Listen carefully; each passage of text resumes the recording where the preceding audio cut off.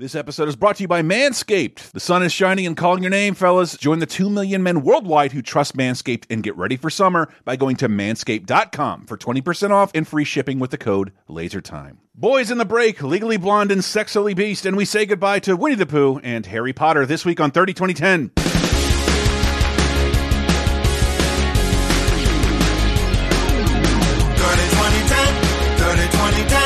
Decades, every show, sometimes associated videos. 30-20-10, 30-20-10. Surprises and excitement, yes, we're going to the 90s and 2000s and 2010s.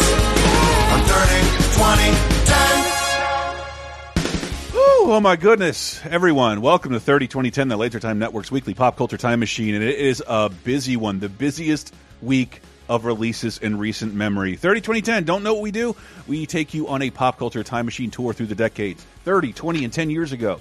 We're going to tell you what came out, what movies broke through, what books came out, what video games, music, TV emerged, and more. Hi, I'm one of your hosts, Chris Antista. Who else is with me? I'm Diana Goodman. If you come and talking that trash, I'll pull your card. Knowing nothing in life but to be in shit. Don't quote me, boy. I ain't said shit. Damn. Whoa. Right at the bat with the bars. Oh. Oh, it's me, Sarah, and to my co-host I say, speaking to the microphone, Squid Brain. I don't know what else to say about this week in that I just said it off mic. I have never watched more and looked into more for an episode of this show, and I didn't get any almost halfway through. This week is so dense with high quality shit. I'm really glad.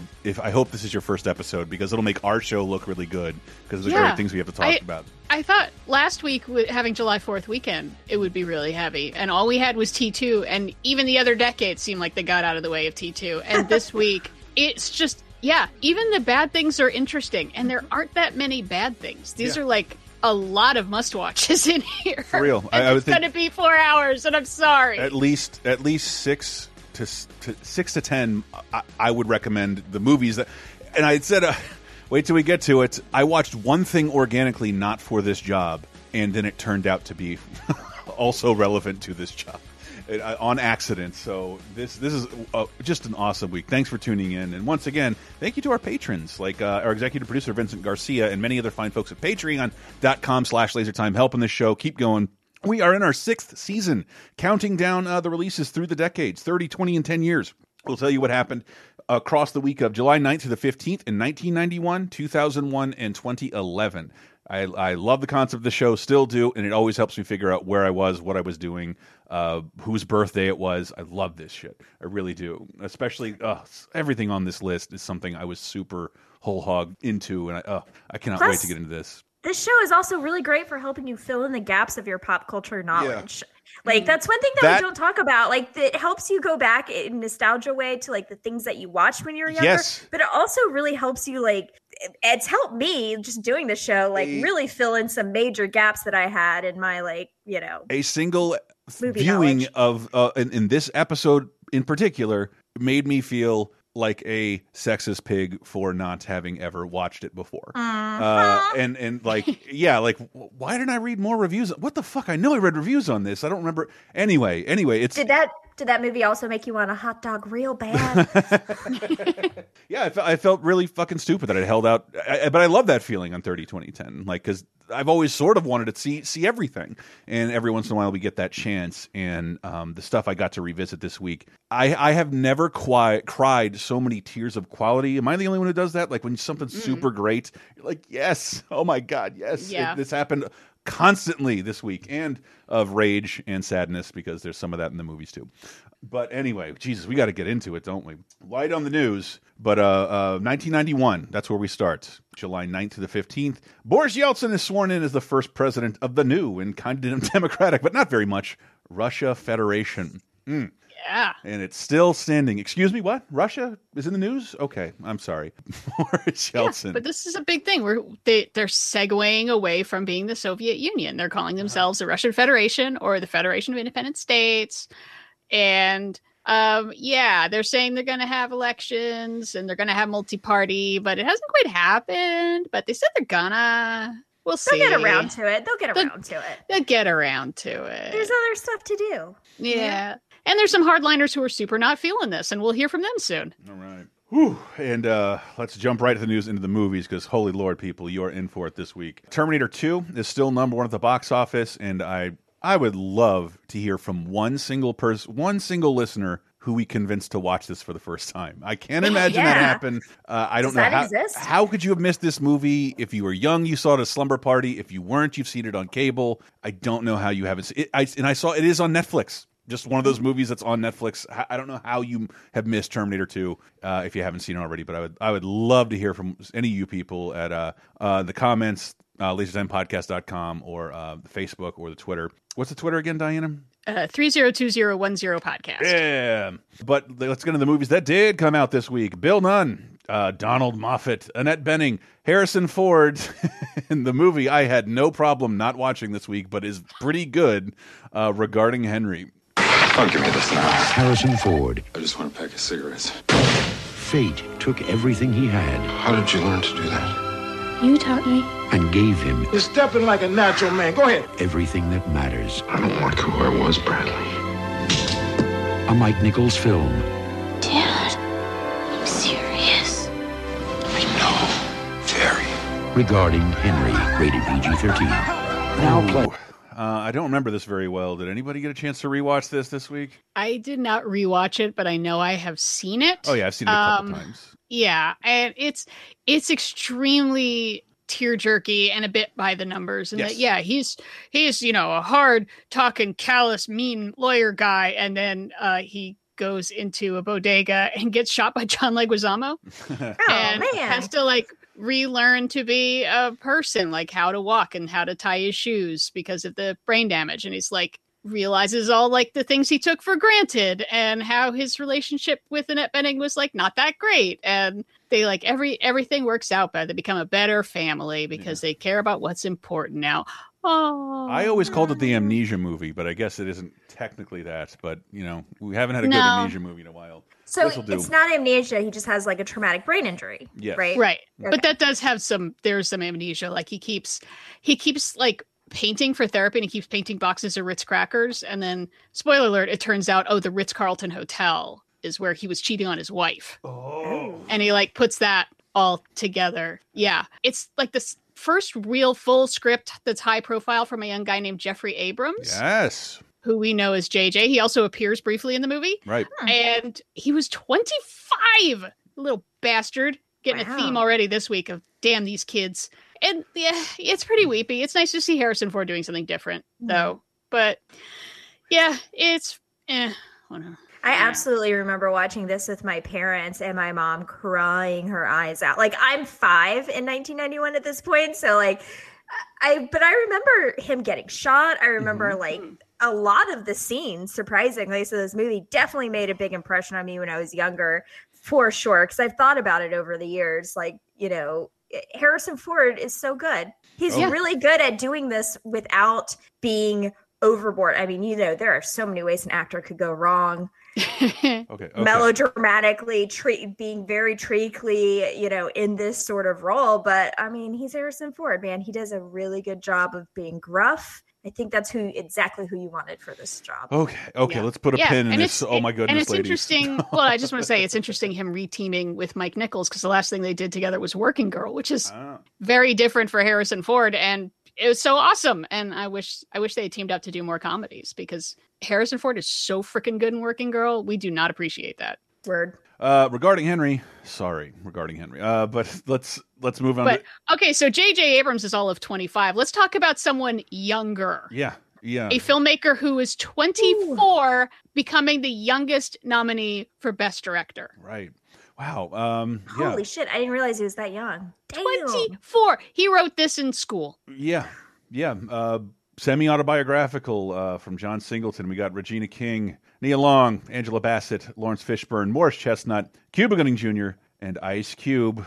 Boys in the Hood. They don't know or don't care about what's going on in the hood.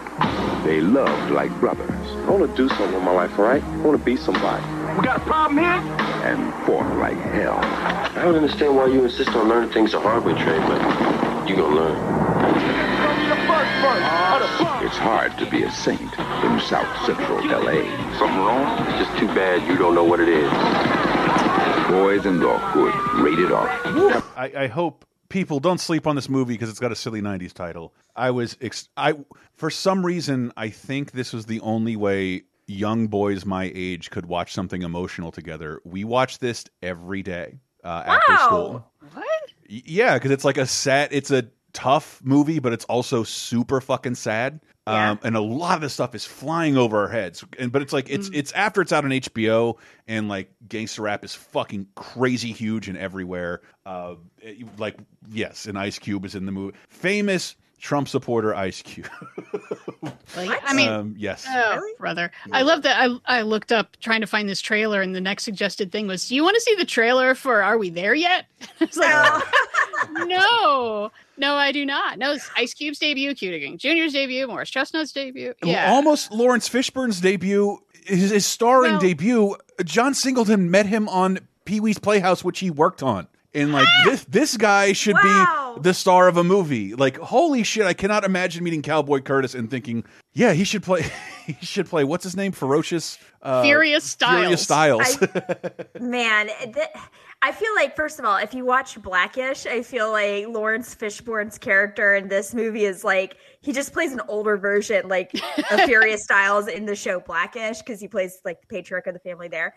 But, I got this confused all the time with Boys on the Side, which is a very different movie. Yeah, I love that scene when Ice Cube and Cuba Gooding sing around all those candles into their hairbrushes.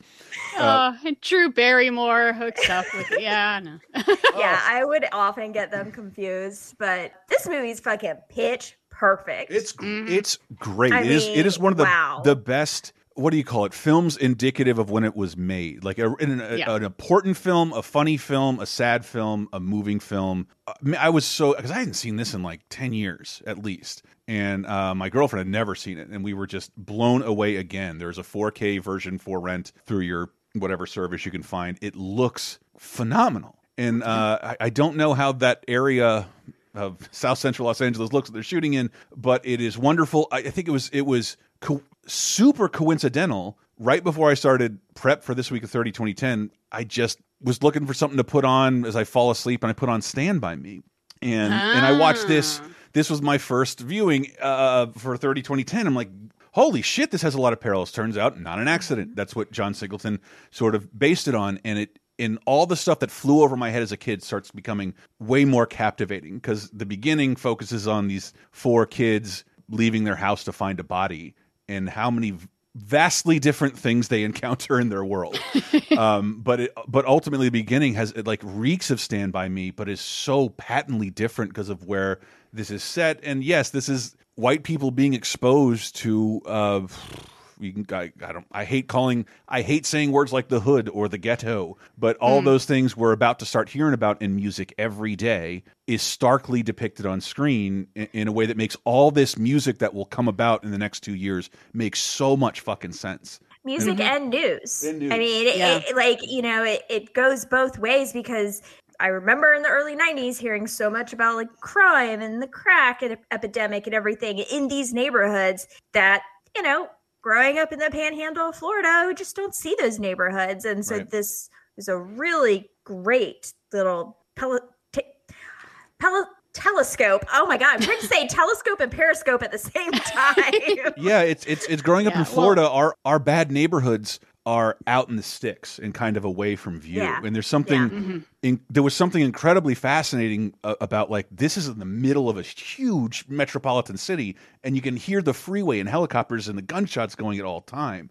That is one thing. The helicopters getting all the fucking time. Yeah, and it's extremely timely because within a year we have the LA riots, which is literally the same neighborhood as, Crenshaw and on Florence and on Normandy. And so I hadn't watched this in a real long time. And going back, I think it has a reputation of being, this is a movie about gangs, and it's only barely. It's like tangentially. Really, it's a coming of age story, right? It's about a particular Black experience and why it is the way it is. I mean, there's a lot more pretty clear politics that's very applicable to now. They're talking about, the cops not giving a shit, the cops hassling people, getting, pulled over for driving while Black, and it's like the worst cop is a Black cop. It's not about race, it's about power. and the cycle of violence, and there's so much going on, and it pisses me off that it's still relevant. Yeah, because these guys are. Damn, Lawrence Fishburne needed an Oscar nomination off of this.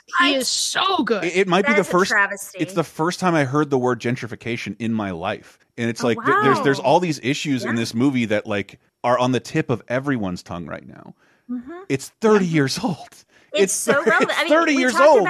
We talked about Do the Right Thing not that long ago. It's also incredibly relevant.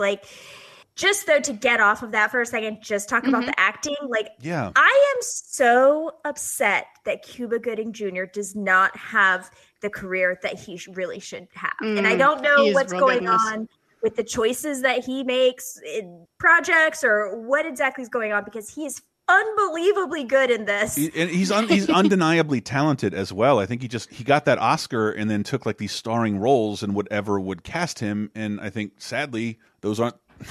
He made a lot of awful choices. I mean, he's unbelievably good in Jerry Maguire as well. That's what he won the Oscar for. Of course, I also loved, gave me a little chuckle because Jerry Maguire's one of my favorite movies of all time. And, Regina King is trying to holler at him at the cookout, and they play husband and wife in Jerry Maguire. I love that. Almost everybody came out of this movie as if not a household name, they've held a gold trophy of some kind for their work in the medium. It's astonishing that everyone here is kind of massively famous after this. Yeah, everyone is they just do a real good job. Everyone feels not like they're acting. I'm just watching things go down. It's not even a movie. I'm just watching things go down. And there's plenty of things that have become massive cliches now, where it's the one hopeful guy who might be getting out. It's like being in a war movie and showing someone a picture of your best girl back home. It's well, you're about to die then. It's my last day of retirement, Riggs. Yeah. Yep, gonna retire on my boat to live forever. Well, you should know that me and my male friends walked around for the next 4 years. Whenever there was an altercation, we'd lift up our shirts. We got a problem here? Problem here? Every time. I'm sure it was just as... It was always hilarious, and the world loved us for it. Because that is...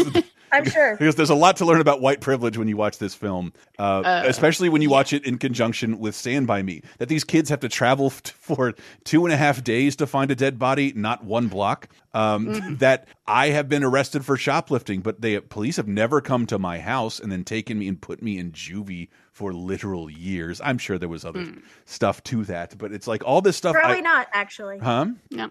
Probably not. No, that probably didn't happen. Or just stuck a gun up your nose. Yeah. Just because I felt like it. Yeah. I just feel like this is also a really great examination of trauma and how it affects generations, how it affects people differently, the different reactions to trauma. Cuba Gooding Jr.'s reaction is to everything that he sees throughout the movie coming to a boiling point is just fantastic acting, really gets you. I mean, yeah, there's a moment where it's in the middle where he's just been hassled the whole night and a helicopter flies over it and he just flinches like he was in Vietnam for 4 years. I'm just so fucking tired of this.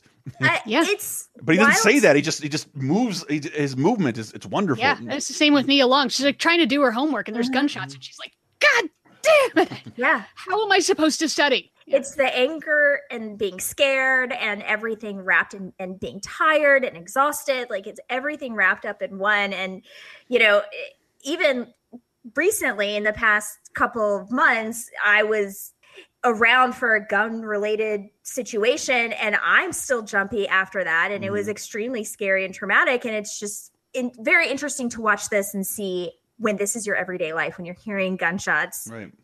Almost every day, how that affects you traumatically. It's just a lot to take in. I lived in a bad neighborhood in San Francisco, and I heard gunshots not on a nightly basis, but on a regular basis. But the threat of violence, that's the difference, is that I wasn't constantly threatened by violence from so many different avenues. Be it a bad parent, a fucking neighborhood junkie, the police, just a gang wanting to show off. There's so many things in this movie to make you angry and sad. I really recommend everybody see this if they haven't already.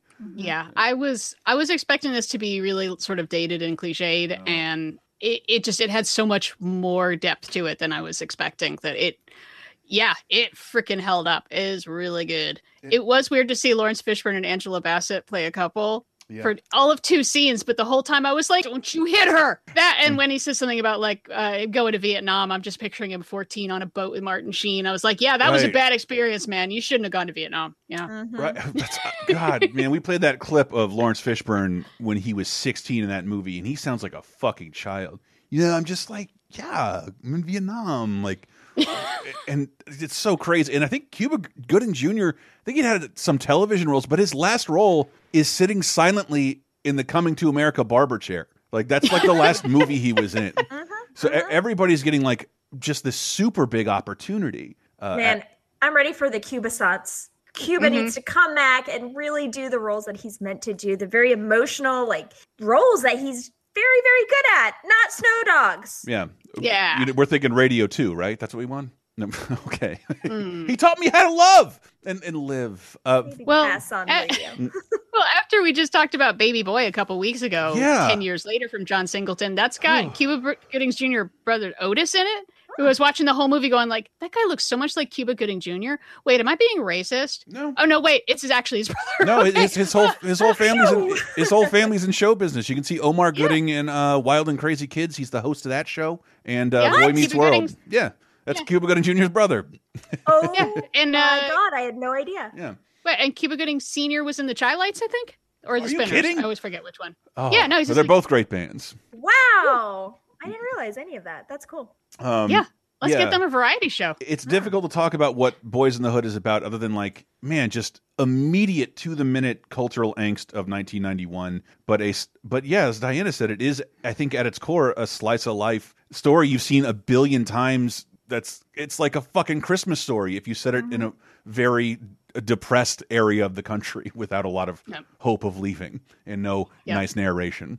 It's Although I did have a solid laugh at the point where like they're on South Central and it's real tough and everything. And then there's the scene where they go to Compton and that's like an actual war zone full of zombies. And they're like, oh shit, Compton I don't think we should be here, man. It's like, there's always somewhere worse. Yeah. That's the lesson to learn. There's always somewhere worse. Yeah. I'm just curious. I spent so much time in California. I really had always meant to like, is everything like this still there? Because, Lawrence Fishburne's talking about gentrification while it's happening. You got to have some hipsters coming in, at least over the last 30 years. But just in places, depressed areas, ghettos, if you will, that I see throughout the country, they all kind of look like this still. They're these modular homes built in the 1950s. Usually their steps have been caved in and removed and bars have been put on the windows. Well, that's one of the things that I think is really cool is that they do a great job of depicting some of these houses are beautifully, very well kept, like perfectly put together. Some of them are not so much. You see that all the time in depressed areas. There are definitely people there who care about their neighborhood, which is really important point to get across is that the people who live in these neighborhoods where things aren't safe and things are, run down or whatever, it's not because they don't care about the place they live. There's so many other factors going on there. Yeah, it totally slipped over my head that Lawrence Fishburne's job is an amazing one, that his job is to put people in his community in homes that they own. And like, I just had seen this so much as a young person that all went over my head, but it's not the point of the movie, but there's a wonderful text and subtext in there and like defines his character in like a really wonderful way. I also have to say too, Ice Cube's look is iconic. Yeah. That's which is just Ice Cube. That a lot of people associate with Ice Cube now is the but it is him. It's just him. Hair. And I know. Allegedly, John Singleton didn't know about NWA. He's met Ice Cube when he worked on the Arsenio Hall show and like, this guy would be good in this movie. And like, you have no idea. You have no idea how good he'd be in this movie. Wow. And he was. That's cool. Hoes gotta eat too. God, man, I wish we didn't repeat those lines as much as we did, but we did. Yeah. When he said that, he was talking shit to Regina King. I was just picturing her going home, getting her Oscar, and punching him in the face with it. So, that's right. There's another Oscar winner in here, bitches. Yeah, this movie is fantastic. It is immaculate from front to back. It is. I think it's the best John Singleton movie there is. Yeah. It's Lawrence. It is Lawrence Fishburne's best performance for me. I quote him all the time. all the time. He's and just so good. And yeah, he's always been like, oh, that guy up till now. It's like, yeah, he's around. He's that guy. Might be still called Larry. He does not like that. Oh, really? Good to know. Yeah. Good to know. And this help launches it. Oh, no, you do not call him Larry Fishburne. Really? So I've seen him walk out of interviews. No, he's very serious about okay. That's not my name. Love that man. That's not my name. That's not my name. I hope you enjoyed the 3 white people talking in depth about Boys in the Hood. But there's plenty of other opinions I encourage you to check out. But like in terms of like, you know, I have some relatives. What's everybody so mad about after this and that? And like, see Boys in the Hood. Like it'll give you a little sense of what all that rap music and protesting has been all about. Because it's just a wonderful non-preachy reminder about so many things that African Americans have had to endure for the last 3 fucking decades that some of us were deaf to, even though we saw Boys in the Hood. Again, as a kid, this all went over my head, but now it was like watching it with new eyes. I loved it. Yeah, I feel like a lot of people did end up missing some of the point. I just listened to an old episode of the podcast You're Wrong about gangs in the 90s and how there was just like this massive fear that, you know, the gangs are coming to your suburban white town. Oh, boy. Oh, the Bloods and the Crips are going to have a shootout in front of your house. Don't flash your high beams at them because that means then they're going to shoot you. And it's like sort of what we ended up doing is creating these crash units and gang units and pouring a bunch of money into the cops. And that all made the problem worse. Of course. Which wasn't as bad as we thought it was, but it ended up making it worse because we didn't ask the community, what would you like? How would this help keep your kids off the street and not fall into a gang? And for a little slice of my life, I can no longer talk to people I've been friends with since childhood because I made such a ruckus last year in Facebook comments over people in my hometown referring to footage of more than 3 black people at a protest as a gang. And I'm like, we really, really need to stop doing that. And I was so overwhelmed by these people I thought had generally been pretty lovely up until this point. And I am blocked from so many Facebook accounts now. And I think I have to fight people next time we see each other in bars. So one of those things to hope the pandemic keeps on going. Well, you can call in some Antifa super soldiers to help you. Oh, I gotta get on that Antifa mailing list, man. It's the listserv is popping off.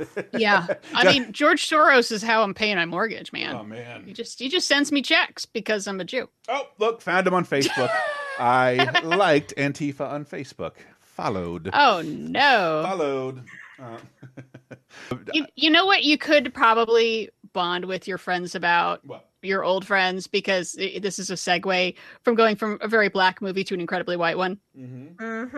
But fun as hell. One of my favorite stupid movies. This is. Let me posit that these 2 movies this is the most American grouping of movies. Both of these movies are uniquely American. Like you could not make these movies in another country because the things that you talk about and find in these movies is America. These are very good 4th of July pick. Would have been very good 4th of July. I watched them this weekend, and both of them I was like, "Wow, this is America." Yeah, thank you, Childish Gambino. I spoke of it once. There were 2 movies I became obsessed with around this time because I saw them and then I dreamed about them for the rest of the week. The first one was Dances with Wolves. This next one is the next one, and the last time that's really ever happened to me. Gary Busey, Lori Petty, Keanu Reeves, Patrick Swayze, in one of the greatest movies of all time, Point Break. You want to name for bank robbers and be a big hero? Definitely. I'm not a crook. The ex-presidents are surfers. Rock and roll. I am an FBI agent. I know, man. Isn't it wild? Patrick Swayze, Keanu Reeves.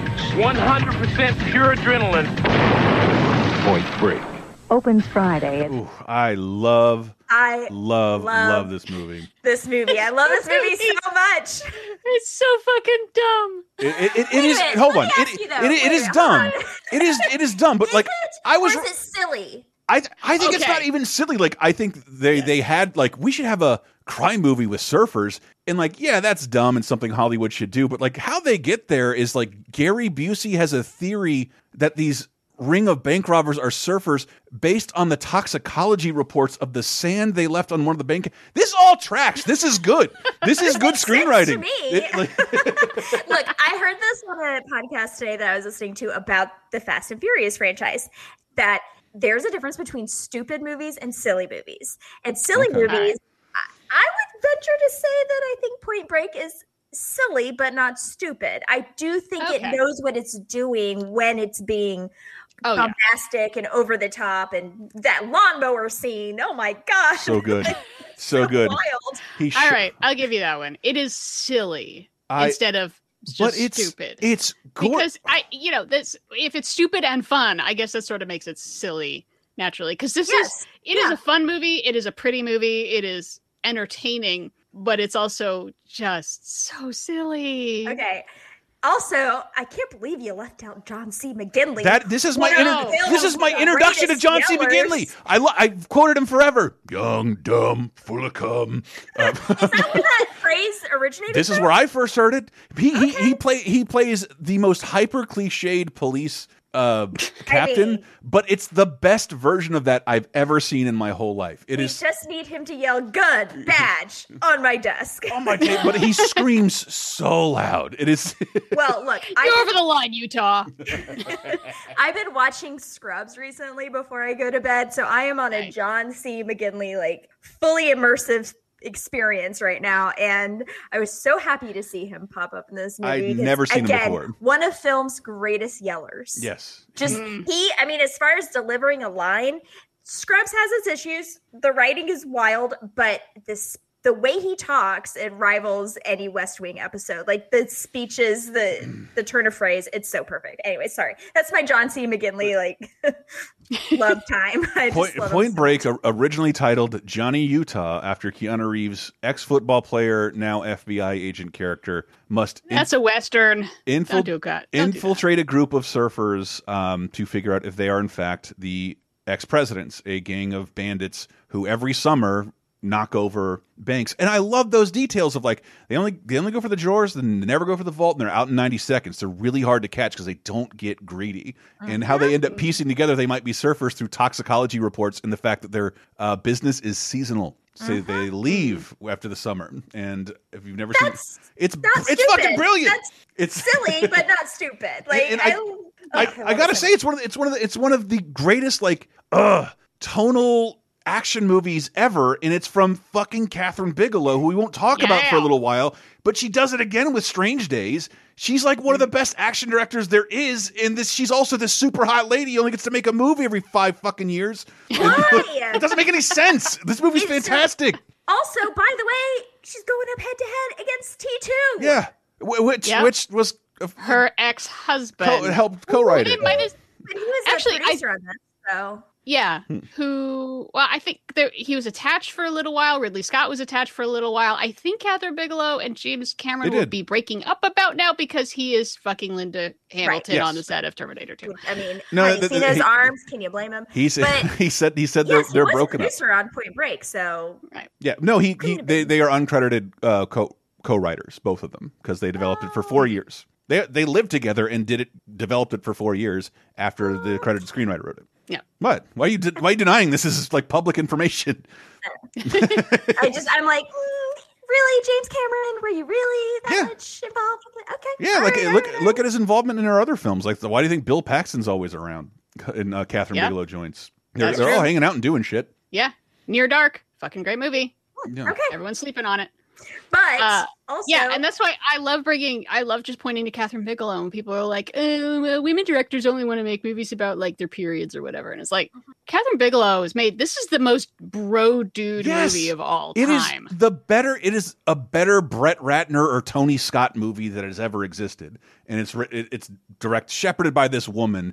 Why can't she make these movies today? I just want her to make more Point Breaks and less military dramas and less Zero Dark 30s. Yeah, less. Not a bad opposite of this movie. Not a bad film, but all of her films up to this point are super fucking fun and evocative. She's the most underrated action director of this era. Period. And this is, and I fell in love with this movie at a super early age, and I wouldn't have known a woman directed it for the next 10 years. But Well, I feel like one of the things that you can tell, that like the only thing that might be a tiny clue that a woman directed it is that like the one female character that matters is treated with sort of like equal weight and respect as our main character. I mean, she isn't. First of all, it's Lori Petty, so it's not just, you know, they could have gotten like Pamela Anderson or someone as like the sexy beach babe. Instead, she's tough, she's cool, she's, you know, got a androgynous name. She doesn't put up with bullshit. Like she's got a short haircut. Yeah, she looks like Billie Joe Armstrong in this movie, and with a better butt. That's not the direction that most male directors, I think, would take that. I don't love that she has to spend a lot of the second half of the movie in lingerie. And not my favorite part of it. But also, too, we cannot forget the wonderful acting that we get to see from Anthony Kiedis.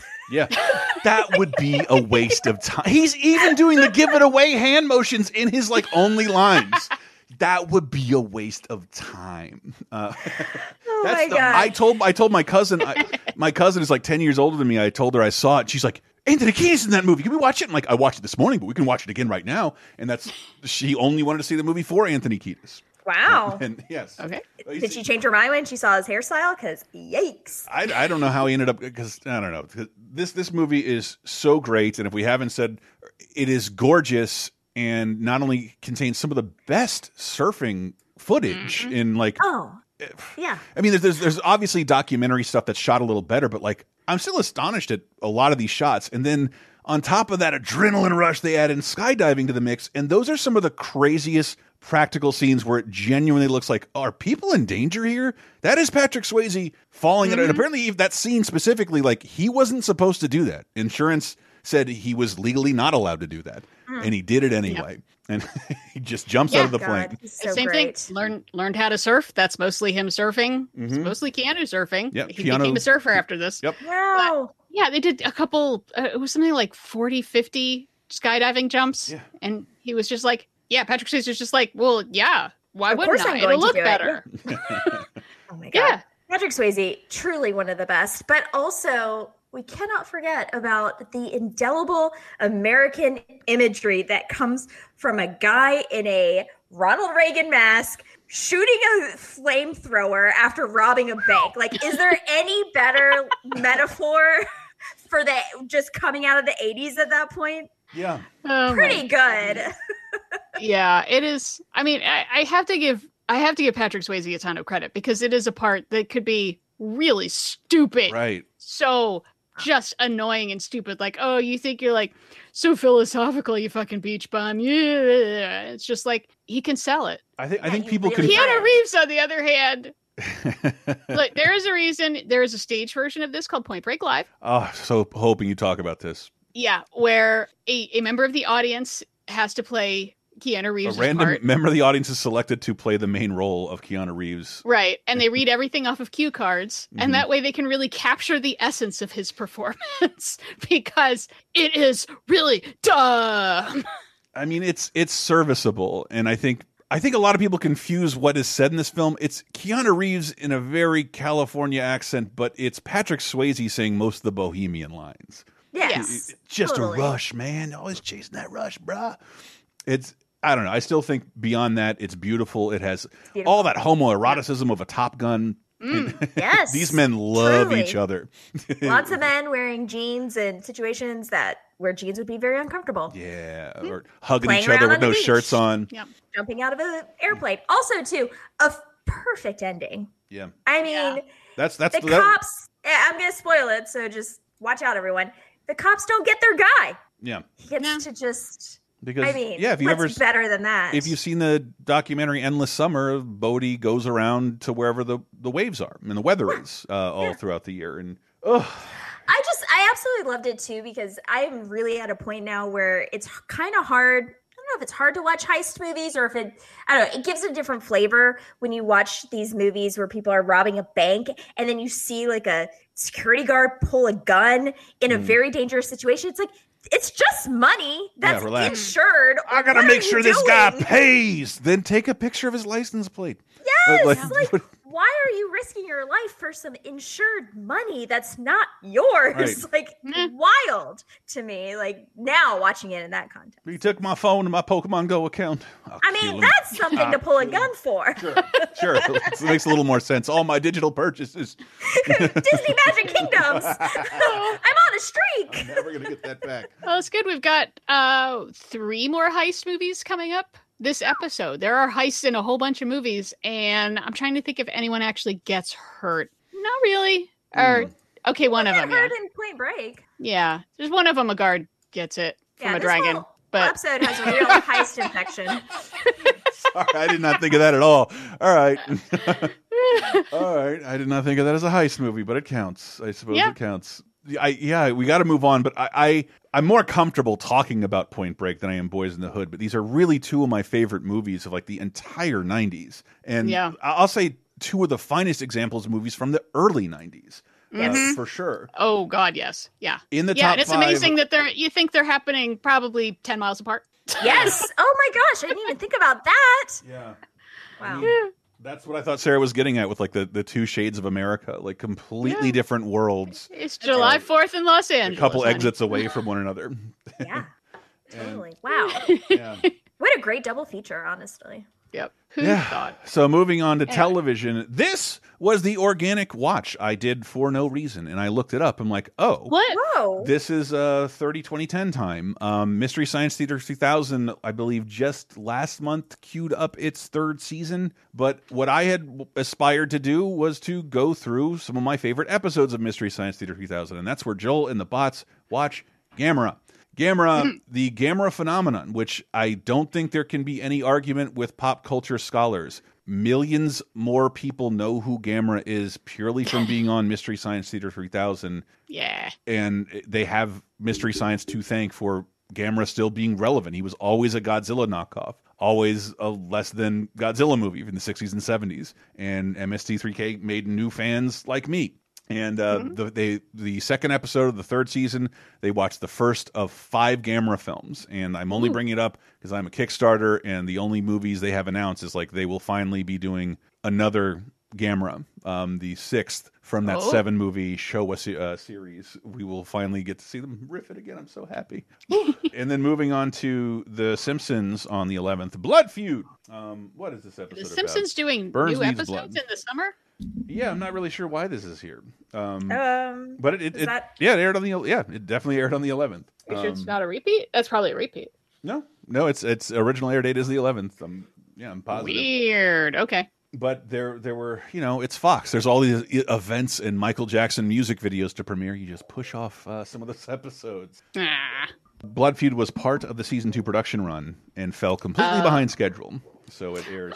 It airs here in July. Jeez, you think they just hold on to it for the 3rd season then? Just be like, screw it. Fun little treat. But Burns Needs Blood and Bart Has It. That's all we're going to talk. There's too much to fucking talk about than to go in more in depth into The Simpsons. Moving on to the video games of 1991, Magic Land Dizzy is doing well in the UK, but not a lot of concrete game release dates. But I will get you more of those on Patreon.com/LaserTime. We have at least 2 or 3. We're behind. We have 2 or 3 30-2010 game episodes of the Video Game Apocalypse Boys in the can and ready to go. So Patreon.com/LaserTime, $5. Bonus shows, Sick of Star Wars, movie commentaries, and we'll talk way more in depth about the games. It'll be a surprise to me when I edit it because I got so drunk I don't remember it. So that I know you can make your jokes, but that does not always happen to me. I don't know what was going on. I just exercised a lot that day. Yes. Maybe that had something to do with it. But 1991 music, July 9th through the 15th. Amazing. This reminds me of my cousin as well. She was probably walked into my house with a T-shirt from the first Lollapalooza tour. She was like 10 years older than me, and she was the coolest person I knew. Damn, she was cool. So she had been to Lollapalooza and has all these band names that I didn't know yet, but would go on to be like, you saw all those bands in one place? Because it's a festival put on by Perry Farrell of Jane's Addiction. I think they're still together. Oh, they are, because they're on the main stage. Yeah. With Susie and the Banshees, Living Color, Nine Inch Nails, Ice-T and Body Count, Butthole Surfers, Rollins Band, Violent Femmes, and Fishbone. Oof, that is a lineup.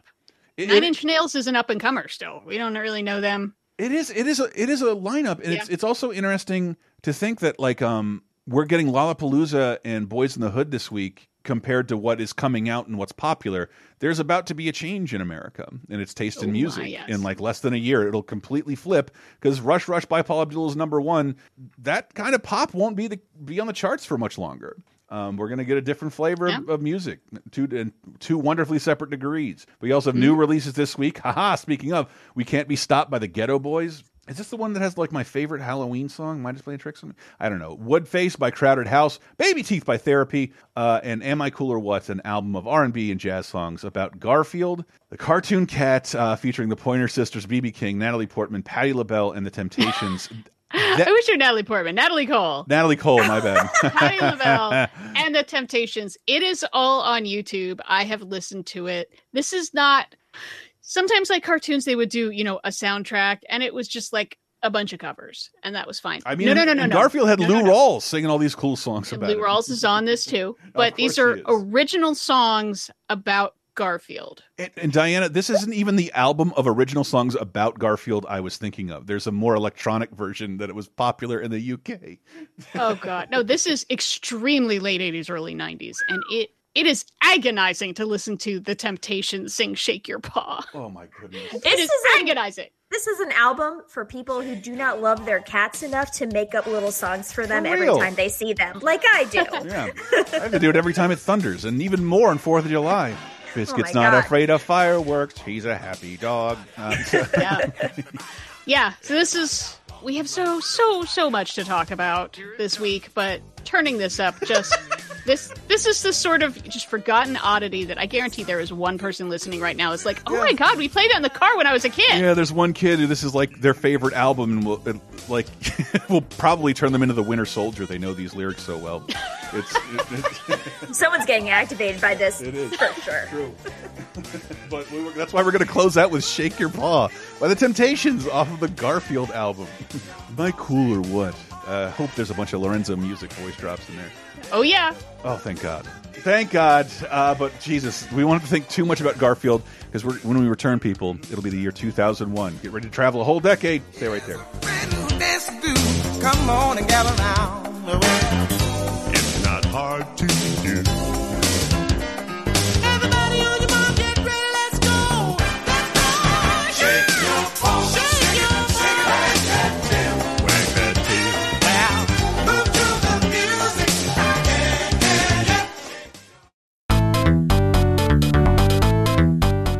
Folks, you might have heard us talk about Manscaped and the importance of male grooming before. Well, now that summer is upon us and the clothes are starting to come off, it's more important than ever to give yourself a little boost of confidence and look your personal best by taking care of some of that stray body hair, some of it down there. Since it's so hot, you might even want to trim things a bit shorter than usual, and when you do, take it from two guys who have learned the hard way, more than we care to admit, you want to be sure you're doing so safely, especially when trimming the hair down there. And that is where Manscaped can help. It may be a scorcher out there, but it's time to bundle up in here with Manscaped Performance Package 4.0. Inside this package, you'll find the Lawnmower 4.0 trimmer, aka the GOAT of ball trimmers. Go! Weed Whacker ear and nose trimmer, Crop Preserver ball deodorant, Crop Reviver toner, Performance boxer briefs, and a travel bag to hold onto your goodies. Their 4th generation Lawnmower 4.0 trimmer features a cutting-edge ceramic blade to reduce grooming accidents thanks to their advanced skin-safe technology. The Lawnmower 4.0 has a 7,000 RPM motor, a new multifunctional on-off switch that can engage a travel lock, and gives you the ability to turn the 4000K LED spotlight on and off when needed for a more precise shave. Did I mention this trimmer is waterproof too? In the shower or in the wild, and from your chest pubes all the way down to your ball fro, the Lawnmower 4.0 is the best trimmer for you. Want to take your grooming game even further to the next level? The Performance Package 4.0 also includes the Weed Whacker to chop your worst weeds up top in your nose and ears. The Weed Whacker is also waterproof and uses a 9,000 RPM motor-powered 360-degree rotary dual-blade system. This nose and ear hair trimmer provides proprietary skin-safe technology which helps prevent nicks, snags, and tugs in those delicate holes. Not those delicate holes, you sickos, your ear and nose holes. Once you're done grooming, you seal the deal with Manscaped's delightfully scented liquid formulations. Before heading outside, use Crop Preserver Ball Deodorant to keep you on your game in the heat. Then, after trimming the lawn and whacking your weeds, give your beach balls a boost with Crop Reviver. There are few things as refreshing as a little spritz from the Crop Reviver. Manscaped even threw in 2 free gifts to their Performance Package 4.0, the Manscaped Boxers and the Shed Travel Bag. Bring your comfort in boxers to another level and get 20% off and free shipping with the code LASERTIME at manscaped.com. That's 20% off plus free shipping with the code LASERTIME. One word, LASERTIME at manscaped.com. Escape the shrubs and the weeds this summer and shine with Manscaped. Your balls will thank you. We just move in silence and rep to the death. It's official. I survived what I've been through. Y'all got drama, the saga continues. We ain't going nowhere. We ain't going nowhere. We can't be stopped now, cause it's Bad Boy for Life. Coming in 2001 with P. Diddy. Is he Diddy now? He's Diddy. He's no longer the daddy. Bad Boys for Life off The Saga Continues with P. Diddy, the Bad Boy family. Black Rob? Like, whoa, didn't we lose him recently? I see Travis Barker in the background of the music video. Yes, welcome to 2001. We are in a totally different decade. Do not look forward to your slice of life hood movies or your surfing heist films. That's not going to happen here. It's a different decade. It's completely different flavors of film. But music, new releases from The Calling with Camino Palmero. Long Distance by Ivy is out. Skin by Melissa Etheridge is out. Say What You Are by Saves the Day. And Demolition by Judas Priest. You Remind Me by Usher is still #1. And there so many more movies. And they're all, if not excellent, incredibly notable. Yes. I mean, at the top, B.G. Phillips, Rachel Miner, and Brad Renfro. R.I.P. to him as well. In Bully, is this Larry Clark or Harmony Korine? Was that what you said? Larry Clark. It's a Larry Clark joint. It's based on a true case out of Florida about this gang of teenagers who killed one of them. Well, they killed their bully. Being a bully and cut him up real bad and threw him to the gators. Yep. I haven't seen this one in a while. Yeah, I haven't watched it. I read a ton of reviews, and a lot of them had, praise for it, but a lot of them said, like, this is so brutal and so painful. Nick Stahl is like the bully character, and he's just sexually assaulting everyone and humiliating people and beating them up, and it's just like, it's Larry Clark, so it's going to be teenagers doing horrible things, like in Kids, with probably no hope at the end. It's just like, this is the horrible, gritty things that are happening when you're not paying attention, but not in a life-affirming, interesting way like Boys in the Hood. It's just ugliness. Yep. Yeah. Oof. That was a hard pass for me. Your mileage may vary on if that's something you want to undertake. I mean, because a lot of the critics had nice things to say about it, but it's going to be a hard one. Like, what were some of the nice things, though? Like, that the acting is good, and obviously it doesn't pull its punches. There's no, lesson in hugging at the end. Okay, gotcha. I was just curious. Well, speaking of ugliness, we have the most expensive ugliness ever put on screen. That's not fair. That's not fair. It's not fair at all. But this might be the most fascinating film we talk about this week, but definitely not one of the best or recommended. Great cast, though. Perry Gilpin, Steve Buscemi. Hey, look at that. Ving Rhames, Donald Sutherland, James Woods, Alec Baldwin, Ming-Na Wen, and Final Fantasy. All I gotta say is, good God, Roz. Final Fantasy: The Spirits Within. We have something on radar. They came to our planet. What is that? They destroyed our cities. But this summer, get together a group of your most trusted men. They'll learn they messed with the wrong species. All right, everybody, here they come. The city may be lost, but we are not. It's too dangerous. Fire in the hole! Final Fantasy: The Spirits Within. It is not a fairy tale. It is true. It sounds awesome. Ooh, boy, but this is... Oh, boy. I mean, you can get into the history with the video game stuff. It took them 4 years to make this movie. Yeah, and Final Fantasy at this point. We talked about 7 on the show. Was that like 97 maybe? When Final Fantasy 7 comes out and has these fully rendered cutscenes. So you're seeing, like, at the time, what we referred to as Pixar level animation in these video game cutscenes, and it was enthralling. It was incredibly great to look at, and most of those Square games were kind of based around mundane gameplay where you unlocked these beautiful cinematics that you couldn't see in any other medium. It's neat.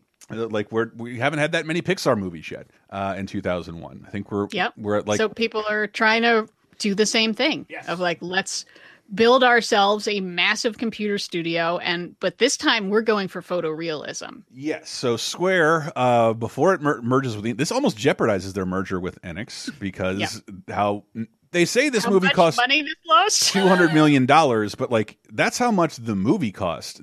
Building the studio and the servers. This brought down the entire studio. They were one and done. I think they maybe worked on a short in the Animatrix after this, but they were done and they never made another picture. I think it was kind of a colossal miss. I don't want to go too into detail because I don't know this for certain, but you've both you're not gamers, but you've heard of Final Fantasy. Yeah, I think they. I played one. Japan has had this amazing luxury where they would make video games and then they would bring them out in the United States and they would sell as much, if not more, as they sold in Japan. But it was always an afterthought. They weren't making things for a U.S. audience. So they probably saw the numbers like, man, a ton of these Americans are buying Final Fantasy. And it's like, yeah, a ton of gamers are buying Final Fantasy in America, but there are way more people over here. This is not a household name. People don't understand what this means. And do you understand that every Final Fantasy is kind of like the last story in different universes? Every Final Fantasy does not contain the same characters or protagonists or story. They're loosely connected. Yeah, it's not something everybody understands. But if you saw a Final Fantasy game, oh, that's so pretty and filled with life and greenery, and this is just one of the dullest looking movies ever. Grays with hints of pink, and they went for photorealistic performances that I don't. Do they look mocap to you, Diana? No, that's what I think. I guess they were badly somehow. I mean, not in a different style than, say, the Avatar eventually was, but I mean, it probably is filming actors in front of like a blue screen and then drawing around them, I guess.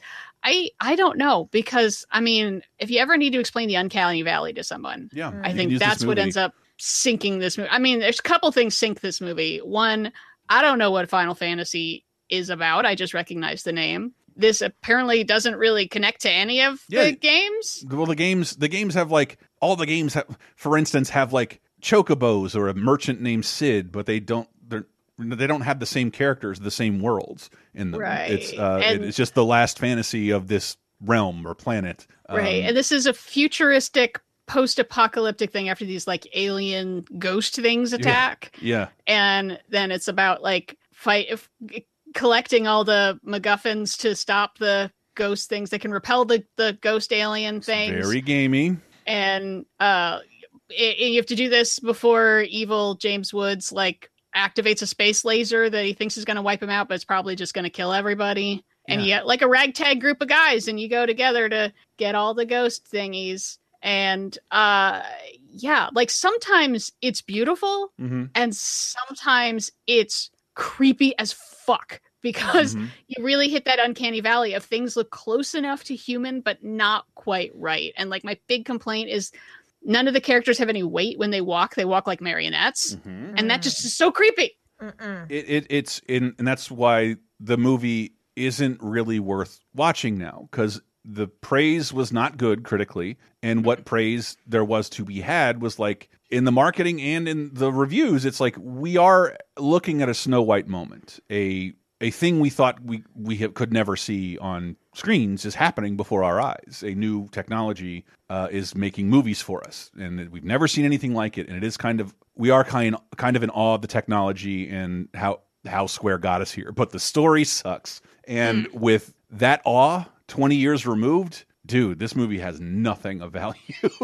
It's a curiosity, but just looking at the numbers was shocking because we just talked about Shrek at the beginning of the summer, and that cost probably about $50 million plus marketing. This costs like 2.5 times as much. Yeah. Like it cost almost as much as Shrek just to get the studio built and operating.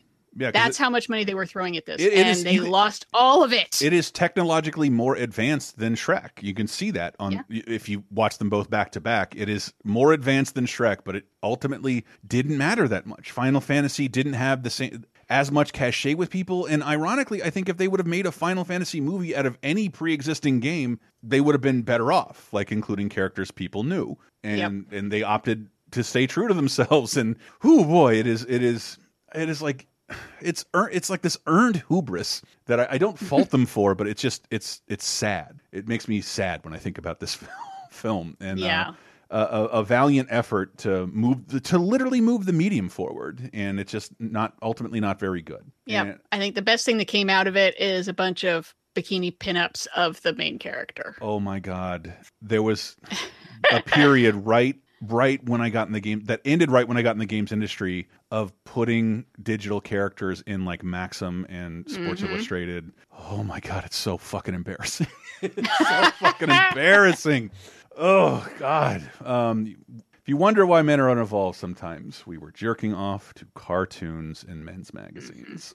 So this is like probably better part of $200 million on this. And it's so basically it's one giant special effect. And the next movie costs $10 million, is effects heavy. And I would watch for 24 hours straight rather than watch Final Fantasy Spirits Within again. I didn't get to watch the next movie so much. What I was so happy with is I had never seen it in high def. I'd only seen it in standard definition, and Stephen Chow's Shaolin Soccer is absolutely phenomenal. I think it's a far better movie than people give it credit for, because it is like a pitch perfect parody of a sports movie with like incredibly smart humor that, I think when I would watch it, I'm like, there's a lot of subtitle stuff, get to the effects, but like, dude, it's really clever before it gets to the effects. It's awesome. And I'm perplexed by this. You weren't feeling Shaolin Soccer? I watched it. I did not watch all of it because it is slow to get moving. Long. Oh my God, it takes so long to get to the soccer.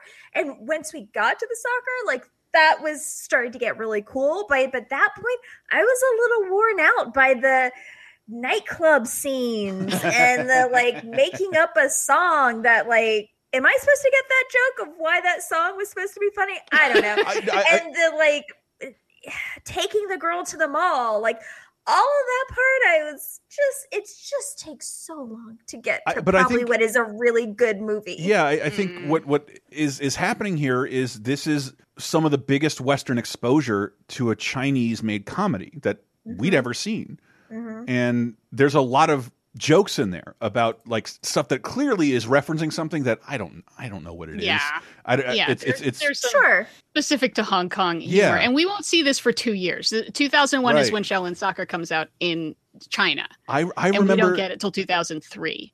Okay, I remember they were leaking footage of this on porn sites because we were in a pre-YouTube world and there was nowhere to put stuff like to host video. Essentially in a streaming player, and that is how like me and my friends found out this movie existed. Like, look at this fucking soccer game with this CG wire foo with this with characters. How can I be nice about this? Too chubby to be action stars, but just fun. Just it's all it's so much fun. It is slobs versus snobs. It's about Stephen Chow is like a custodian who's he wants to spread the good word about Kung Fu and how Kung Fu can help people in their daily lives. And he tries a couple things to do this and eventually settles on, soccer tournament. Me and my brothers, who are all Kung Fu masters at different things, we're going to form a team and we're going to win this soccer tournament. And they're playing Team Evil, who are all like corrupt and bad guys. And they took American medicine and now they have like superpowers too. Yeah, and so there's lots of like kicking the ball and the turf rips in half and the ball is on fire and now it's a cheetah, and using the effects in just incredibly silly ways. It's Stephen Chow obviously loves Looney Tunes. Yeah. Oh, it is very, very Looney Tunes. Kung Fu Hustle, his next movie, is where it's like real obvious. It has better effects than Space Jam. It is kind of a better Space Jam in certain, because if you want a cartoon sports movie, this is good. And yeah, I was telling Sarah over the weekend just that like Stephen Chow I thought was like gonna go on to be like a household name worldwide. Kung Fu Hustle is a more refined, bigger hit for Stephen Chow, and like that movie came with your PlayStation 3. If you bought a PlayStation 3, like everybody is aware of Kung Fu Hustle. And then I was looking into what he had made after that, and he kind of made his E.T. movie, and then like the adaptation of Journey to the West, which for Japan, not Japan, but for the East is like a huge story, and here we don't really care. And I've watched the Journey to the West, and it's really good. But he moved out of comedy. Yeah. And it's such a shame because, action comedy, it's hard to do. Yeah. And those two in particular, Shaolin Soccer and Kung Fu Hustle, like, are so silly. Again, we're back to silliness, but silly, but incredibly fun. I was very bolstered in that watching this for homework for the show. I was with my parents, and they're like, well, what are you watching for the show? I'm like, I'm Shaolin Soccer, but I don't know if you guys want to watch it. And we all watched it together. Yeah, and they loved it. My dad, they were laughing the whole time, and they don't even care about soccer, and they don't really care about kung fu movies either. We couldn't make it. We're having a blast. We couldn't make it work, but my dad had been watching, English footy ball all weekend, and I'm like, we should watch Shaolin Soccer. He's like, Shaolin what? What's Shaolin? And like, you're gonna love it. And I know he would have. I'm surprised you got there before me. You showed it to your parents, because I think my dad would have found it like to be a fucking trip. Yeah, Sarah's completely right in that it does take a long time for us to get to the soccer, but a lot of what's going on there is still pretty fun. Him dealing with his brother Ironhead, whose job is to get yelled at by the owner of a club and then hit with bottles. Yeah, it's still like it's not really going anywhere, but I still found it really funny. Yeah, and there's singing a song. Maybe if we sing songs about kung fu, that'll make people interested. It's really pathetic. But more graceful physical comedy coming out of the East. Like I was hugely behind this movie. I love it to death. And I didn't even get to finish it, but I'm going to when we're done recording and I'm done editing. But Jesus, the next movie is hard pivot, thoroughly different flavor. This next movie, ooh, it is a different. I'm into it. Kind of classic. It is one of those movies. I remember I saw it and I couldn't watch it again for a while because it was like too fucking nerve wracking. Ian McShane, Ben Kingsley, and Ray Winstone in a Sexy Beast. And so Ray Winstone plays the main guy, right? Yes. Yeah. Okay. Sam and I were watching this movie and we were trying to think of who does he remind us of? Beowulf. And it is a mixture between Sean Bean and Mad-Eye Moody, the actor who plays Mad-Eye Moody. I got it. Yeah. It's like the perfect mashup of those two guys. But oh my God, this movie is fucking great. Yeah. It's so good. I really loved it. I mean, Sam and I watched it together, and I think I might have been a little bit more into it than Sam was, because at the end, Sam just turned to me and said, I don't know what the fuck I just watched. Well, just like the idea of even, 20 years ago, like the guy who won an Oscar for playing Gandhi is playing one of the most intimidating characters and intense characters on film I've ever seen. A truly sadistic against Ray Winstone, who always plays the like, I'll punch anybody in the stomach and then murder them. I don't care. Yeah. And then also like the boss of him is also a truly sadistic motherfucker. I mean, Ian McShane. Yeah. Wow. And we are before the Ian McShane-assance. Right. Deadwood hasn't happened yet. So he's just sort of like, oh yeah, I remember that guy. Yeah. And he's just got a couple scenes where he just scares the piss out of you. It's so, because he's so unusual looking. Like he's a very unusual looking guy. But this movie really gets it really sticks in your craw because it feels like a bottle movie in a lot of ways. They're always in very small places together. Like it's almost a bottle movie because almost all of it takes place at Ray Winstone's house until you get to the heist, which is a whole other cool scene, like on its own. Like so we should describe it a little bit. Yeah, so, let me see because I didn't get to rewatch Ray Winstone. it. Yeah, Ray Winstone is a retired gangster, and out of nowhere, Don, the Ben Kingsley character, shows up and like, hey, I got a new heist. You in? No, I don't do that anymore. He's like, I wasn't really asking. Yeah. And just proceed like it's not a bad companion piece to bully. He just barks at him like a dog. Yes. Yeah, and like, no, what's up? But Ray Winstone's like afraid to say no, but he's trying to find a way to say, no, I'm not going to do this.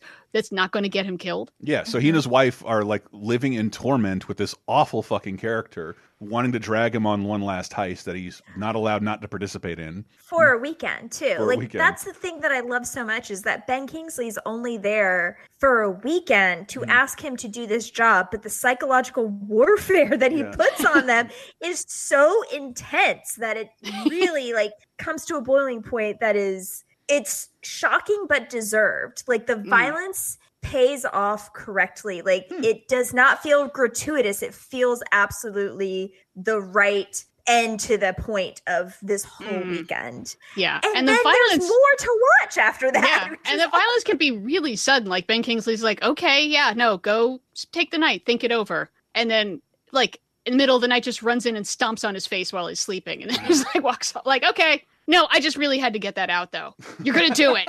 Which is so great because it really shows like when the movie opens, all these characters are kind of scared of the Ben Kings. Like they are scared that he's coming into town.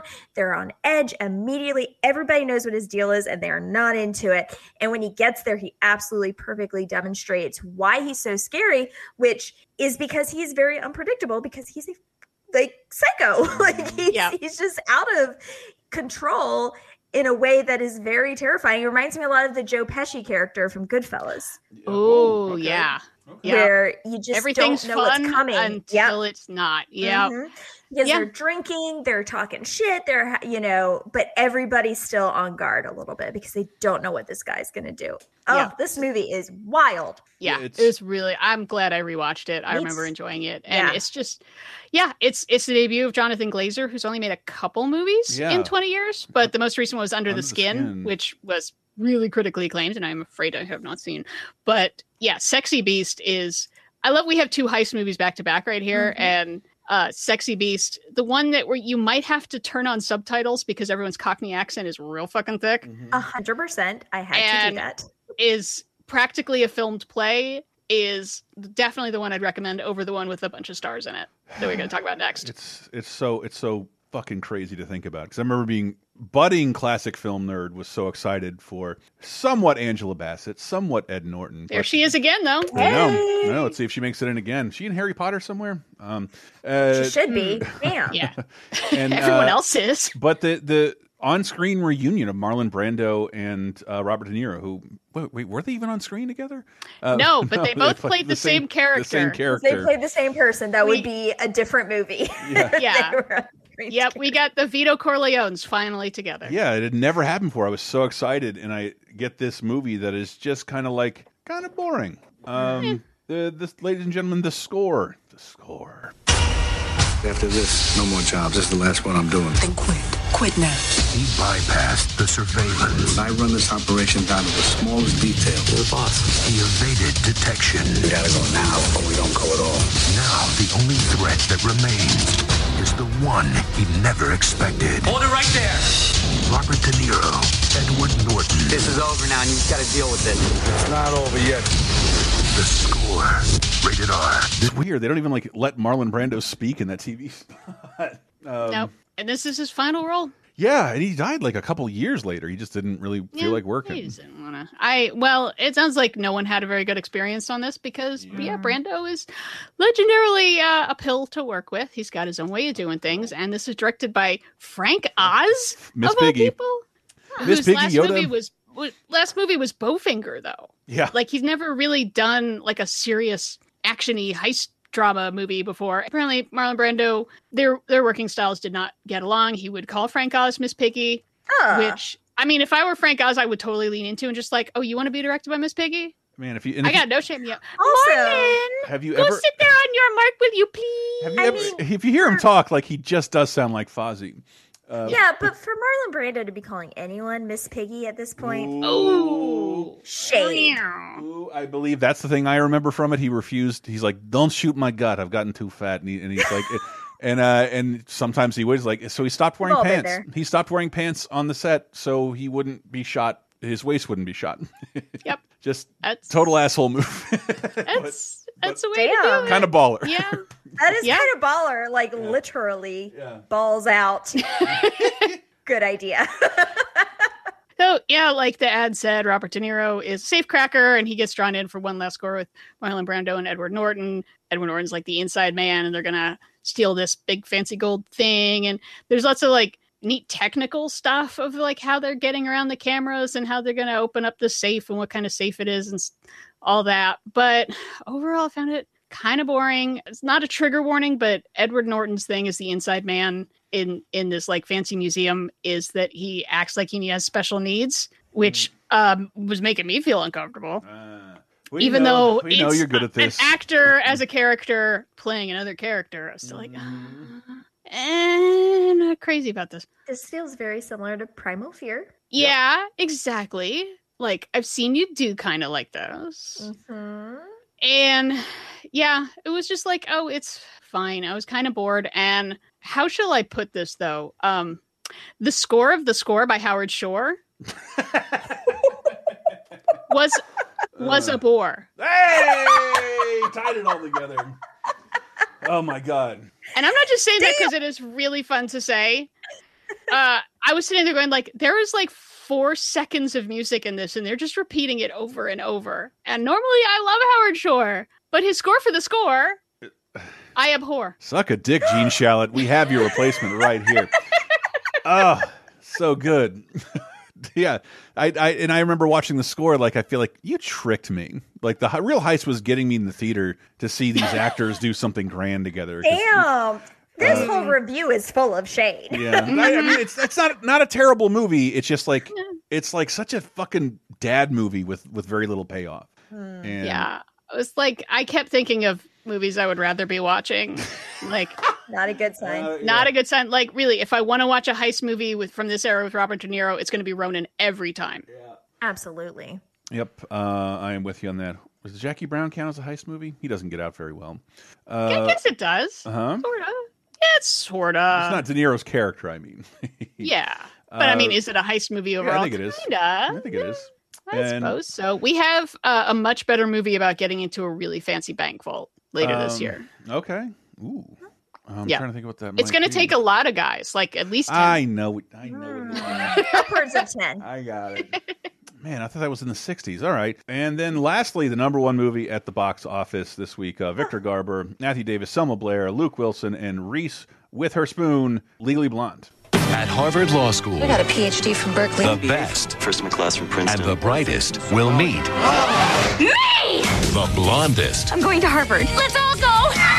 This summer, You got into Harvard Law? What, like it's hard? the old school Totally look the part. is getting a makeover. Do you have a resume? It's pink. And it's Senate. I think it gives it a little something extra.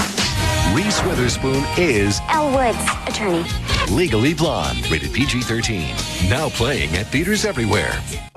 I know my reluctance to see this movie now. I remember I was working at Suncoast in the mall. And there was a loop of trailers. So I heard it, nothing standing in my... I heard that song, and It's not great. I turned it on to... It's also the opening song of the film. And every time I'm like, not this fucking movie. But I don't know anything about it. I've just been annoyed by this song. Legally Blonde. I did my first watch was this week. So that all I'll say about it, I thought Reese Witherspoon had abandoned me during this stage of her career because I was that dude who liked... what's that Red Riding Hood movie? Freeway? Freeway. Love Freeway. Love Election. Some other Reese Witherspoon movie. Love Cruel Pleasantville. Intentions. Cruel Intentions. Loved all those. And then she started getting really popular and like making stuff that like, all right, that's not my taste. Bye, Reese. And then I skipped this movie altogether, and then I watched it this week, and like, well, I was fucking wrong. This is a really great comedic lead. The type I don't, because my girlfriend's like, that's the one we should watch on your stupid work list, and I'm like, and I'm just ready to hate it. And it opens up with this super privileged blonde ditz, but then like it's slowly revealed like she's not an idiot. She is qualified to get into Harvard, and then just becomes this like tenacious character with this great attitude that constantly says legitimately funny things. And I never got that from the marketing. I thought it was like a Romy Michelle kind of thing, who I also love. Let me just say, look how tiny my mouth is of how mad I am at you. What? I'm doing the Leslie Nope mouth. I rectified it. Yes, I know, but you 2001 dumb Chris, Yeah, you 2001 like dumb. all those Reese Witherspoon things because they're subversive. This movie is incredibly subversive. Yeah, more than I was this expecting. movie is, and if you would have given it a chance, I'm glad you did now. Yeah. But I'm just saying that this movie is incredibly subversive. It just says so much more than it even needed to, honestly. It goes above and beyond. Because the last thing I want to say about it, and I just want to turn it over to you, every character treats her the way I thought the movie was going to be. And her superpower becomes perseverance and like, fuck you. I'll leave the class now, but when I come back, watch out. Yeah. Well, it's interesting that you're talking about her previous roles because this is really her first starring role. I mean, other than Freeway, yeah. Yeah, well, Freeway is a tiny It's indie. a very tiny movie. Did you see it in theaters? Of course you didn't. No one did. No. And I totally recommend Freeway. I love that movie. But she's definitely a known quantity, but she's like the second or third lead in these ensemble movies. And this is like Reese Witherspoon is a movie star. She can open a movie based on her name and her picture.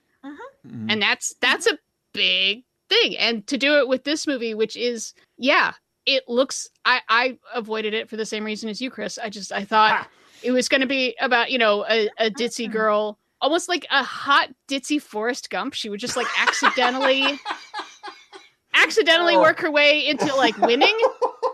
Well, and I have some problems with it, but I Pineapple, totally appreciate shrimp, and sorry. Yeah, I totally appreciate that. Yeah, in the end, like what I thought was going to piss me off as a grumpy feminist, is all the things that I love as a grumpy feminist. That the point is, girly doesn't equal stupid. Right. That's the entire message of the movie. Girly does not equal stupid. Live your truth. Have, your heart-shaped notebook and your pink kitten heels and whatever you want to do. That doesn't make someone stupid. In fact, they might be smart in a way that is helpful. She has a perspective that none of the like guy lawyers do, and she ends up winning because of it over and over. It's not only too that girly doesn't equal stupid, but that the girliness in itself is something to be valued. It's much deeper than you think, just because girliness is not something that's valued in society beyond being an object for a man. Yeah. And which is weird that the engine of the movie, like the movie starts out where she's with this fancy rich guy boyfriend, and it starts because he hasn't heard the term trophy wife. He's like, you're just pretty. You're not a serious person. Not a serious so I can't marry you. person. Which is like, honey, what? Like, what? As long as she's not like murdering kittens, she can be a pretty good trophy wife for you. And she's like, fuck you. I am fucking serious. I'm going to win you back, which always hurts when I see that in a movie. I was just like, he's shown you his true colors, girl, run. But I understand that's the point that's how we get a plot. And so she works really hard and she gets into Harvard Law School. Just show him up. Yeah. Okay. But I love the idea in the movie that she was inadvertently pretty qualified to apply for Harvard Law School anyway. She doesn't even have to work that hard. I mean, it's hard. She's show her. She built a great package to study to get into Harvard, but she doesn't have to use any of the. Yeah, it's not a trick. Girly traits. Yeah, it's not a trick that I think a lot of people would have thought. I think I would have looking at the movie. She must have pictures of the dean or something like that. But no, this is a smart. Yeah. A smarter character than the marketing led me to believe. She never calls daddy to make it happen. Why? I like the idea of this movie as a gateway movie for both types of Reese Witherspoon fans. People who love her from Sweet Home Alabama can work their way backwards in her catalog to Legally Blonde, which they love her in, and then go backwards into Election and Cruel Intentions and Freeway. And then y'all can work your way forwards through Legally Blonde into the other stuff. So whatever HBO I like it shows as a she's gateway on. movie that marries y'all two together. I'm everything, of course, but I'm not watching Walk the Line again. I won't. This also, I mean, Jennifer Coolidge. Y'all. Yes, y'all. She's so good in this, and also too, I love the way that they show Reese Witherspoon's character as being not only a person who is smarter than you think she's going to be, but also kinder than you think she's going to be. She's really the way those types of women are usually portrayed in pop culture. They are dumb and mean. Heathers. And That's not been my experience generally with women, honestly. And so I love seeing like a kind person who, you might be the mean one. works hard, is smart, and also loves her girly stuff. It's just such a wonderful movie. I'm sorry. Yeah, it was much overall very positive. It was way more entertaining than I thought it was going to be. Totally. And funnier, and like I'm not sure any other who else could have pulled off that kind of character, just because it was I don't know, it was a funnier character than I expected it to be. Quippier, good writing. And the joke is rarely at her expense, which I don't know. I just assumed there'd be a lot of like setting things on fire and shit in her hair. Just like Elle Woods, you underestimated her. I did. I did. Being this movie. I did. Yep. And it has at least one more movie, right? Yes. Okay. And a Broadway musical. Oh, neat. So, yeah. Oh God, it probably has that song in it. Oh, yeah. I did not care for that song. I could see adapting this to a musical, though. Overall, though, this movie is fantastic. It's way better and way funnier than you think it's going to be. There are so many small moments in there that I love to revisit, because it's kind of like an Easter egg. Every time I watch it again, I find something like really tiny and cute, a little detail that I loved that I didn't see before. And it's a wonderful time capsule for 2001. The fashions, the technology, all of that stuff, I really like to see and revisit again. Oh, yeah. That orange MacBook, baby. Yuck. Yeah. Pleasantly surprised. Yeah, I mean, it is extremely light and frothy, but that can be hard to pull off. It's not as light and frothy as... Yeah. I mean, there are deeper themes there. Yeah, light and frothy, but not frivolous. Perfect. Exactly. Yes. And also, to a fantastic supporting cast. I mean, we already named some people, but also Linda Cardellini and Ali Larter are fantastic in this movie. Yeah. And also her girlfriends, and I'm sorry, I cannot remember their names, but her girlfriends who are like supporting her in law school, who are a little bit not as smart as she is, but are so sweet and like supportive. I'm into that as well. Yeah. I just say, when the movie starts and it's like a long pan through her sorority house and like everyone is blonde and everyone is the same, I was like sweating. I was like, oh no. It's gonna be okay. Oh no. It's gonna be okay. Oh God, they're all exercising together. Oh God. And then it's like, nope, that's not the point. The point is you should not dismiss all this just because it's not your kind of woman. That's okay. It's a Reese and Selma reunion. Yeah. And I love Selma Blair's kind of character turn towards the end. You know, she kind of gets turned around a little bit. The only thing that I don't love about this movie and I think this is just a personal preference, is I do not like the invoking of Playboy bunny imagery, just because the Playboy legacy I find to be not something that I enjoy. So my flip side is invoking Cosmo as the Bible. Ooh, word. I'm down for that will take Playboy over Cosmo pretty much any day. Ooh, yeah, and just sort of if you want to get into nitpicks, the sexism that both Reese Witherspoon and Selma Blair face that they don't really do a lot about. I mean, Reese Witherspoon, Elle Woods walks out, when her professor actually hits on her, but her plan is to walk out and quit, as opposed to walk out and get that motherfucker fired.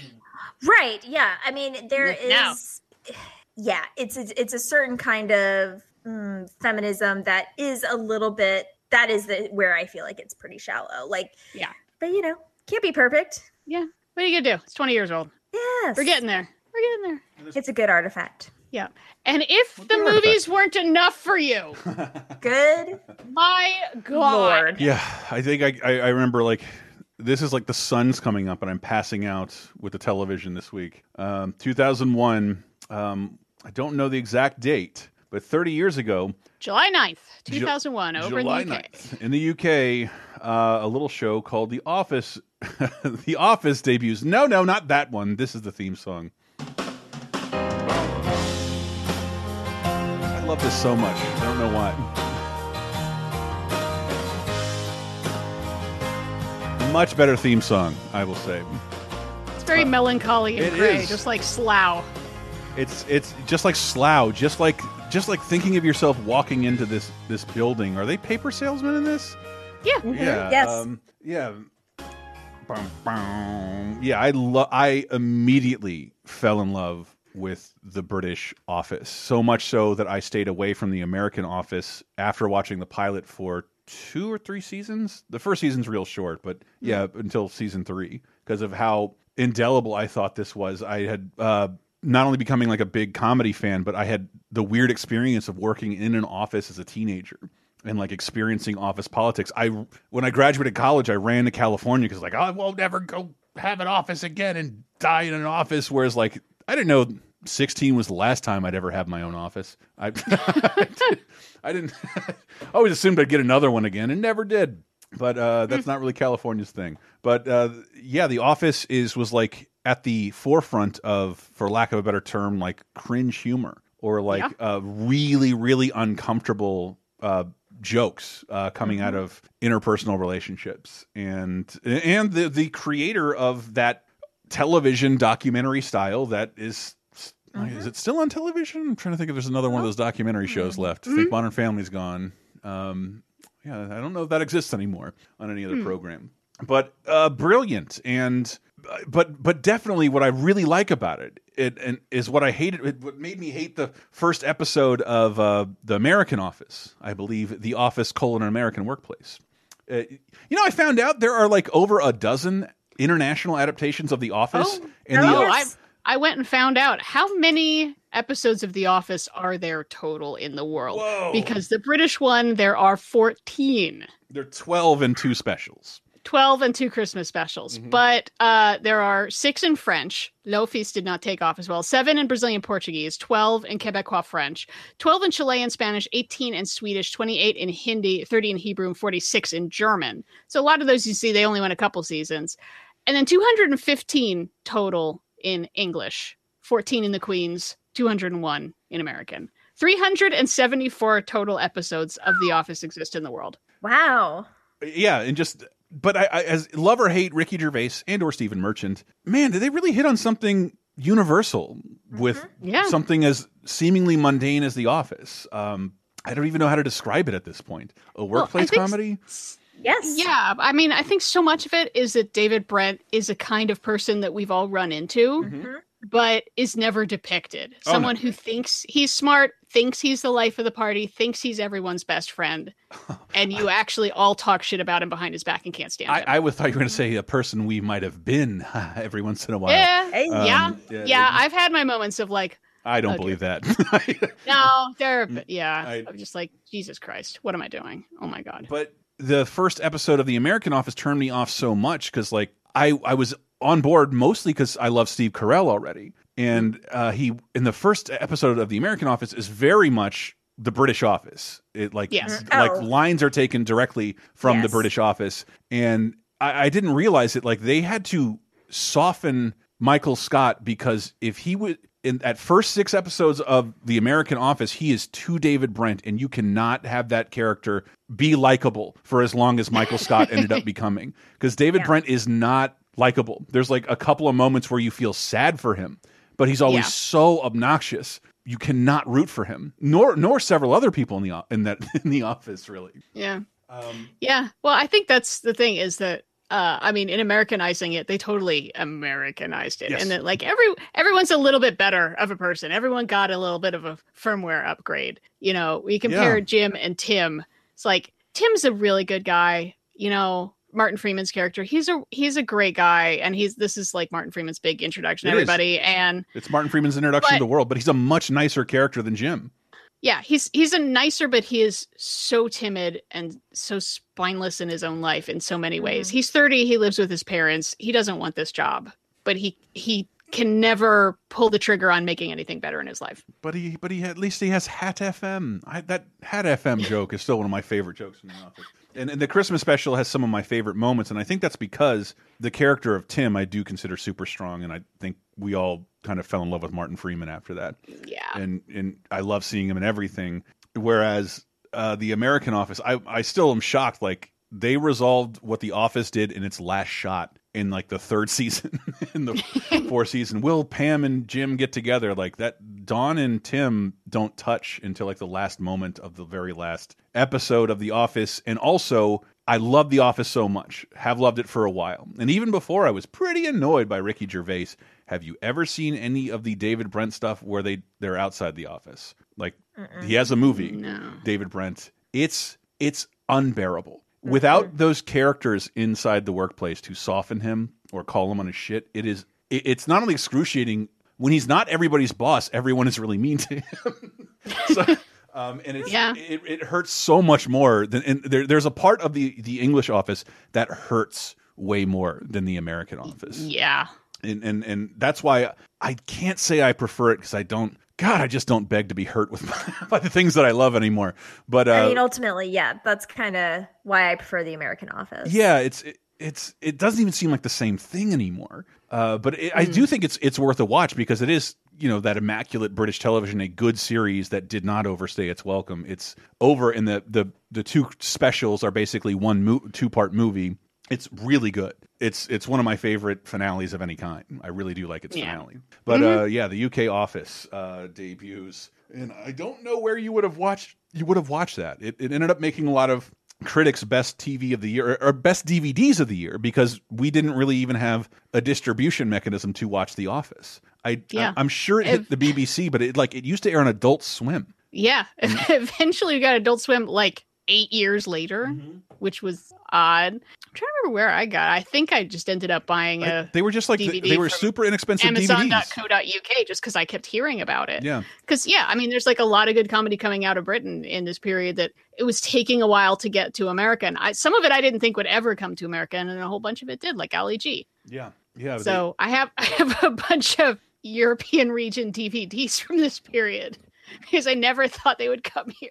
And I wish I honestly would love to talk more about The Office, the British Office, at some point, because it has been a long time since I revisited it. It is also, if I haven't brought this up a billion times, it is synonymous when we all kind of moved out and got our own places and didn't have cable, and we'd watch the same DVDs over again. You could go to 3 of my friends' house, and there was a 40% chance an episode of The Office would be on, and we'd all be happy about that. Yeah, and, it was either that or the compilations of music videos by Michel Gondry. Yeah, I sent Those you. Those are the two ones that day. were basically in everyone's Kevin house. and I were watching that the other day. I sent you, I think, a thing of that. Whoever was directing 99 Problems, I forgot. And then I don't even know what this is, Di. I actually put this in here. I found this when I was doing my research, and I don't know anything about this, but I pulled it out because I feel like it's something that maybe one of our listeners would have been clued into. So it's Cinema Insomnia. It is a syndicated television series, basically a horror sci-fi show like Joe Bob Briggs, where they you show an old movie. Yeah. A genre movie, and then you have style. someone, you have someone introducing it, and then he does interstitials. So it's not like MST3K where he talks over it, but there are there's an introduction, there are interstitials, and I mean, it's been going on for a pretty long time. There are 106 episodes. It's bounced all over the place as far as being online. There's a YouTube channel that I pulled one of the introductions from, because I think the introduction's really cool. And I don't know if this was one of the original introductions because I was just learning about this, but I like the introduction from what he has now on YouTube.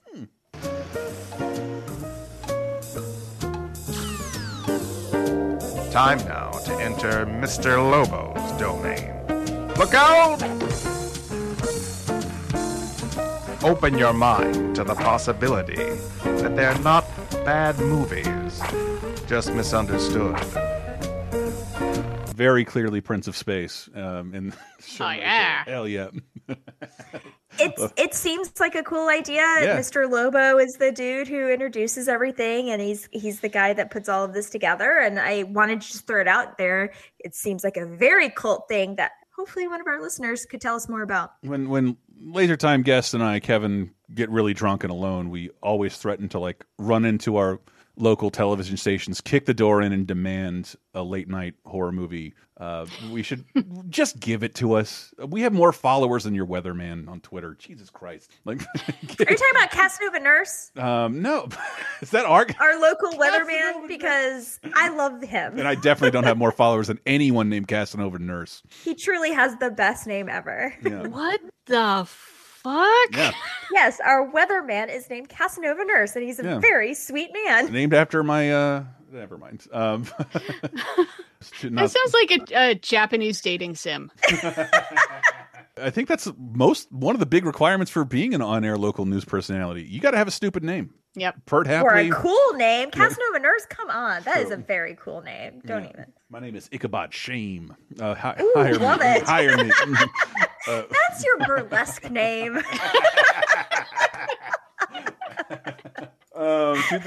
2001 books. Wow, I can't believe this is being brought up here. Full Metal Alchemist begins as a book. Is it still going on? No? Okay, so I put this in here because, again, I know this is something that I'm sure our listeners know way more about than I do, but I feel like it's a real touchstone for a lot of people. Right. The original run went from July 12th, 2001 to June 11th, 2010, and there were 27 volumes. It's really all I can tell you about, people. I'm going to leave the rest to I know people who know more about it than I do, which is our listeners. But I did want to throw it in because I know it's a big deal for a lot of people. It's one of those, the anime, not the manga, is one of those things that gets recommended to me by people who would never recommend me anime. Yeah, that's same here. Like that is the number one thing after Cowboy Bebop that I hear that people tell me to watch. And 2001 video games.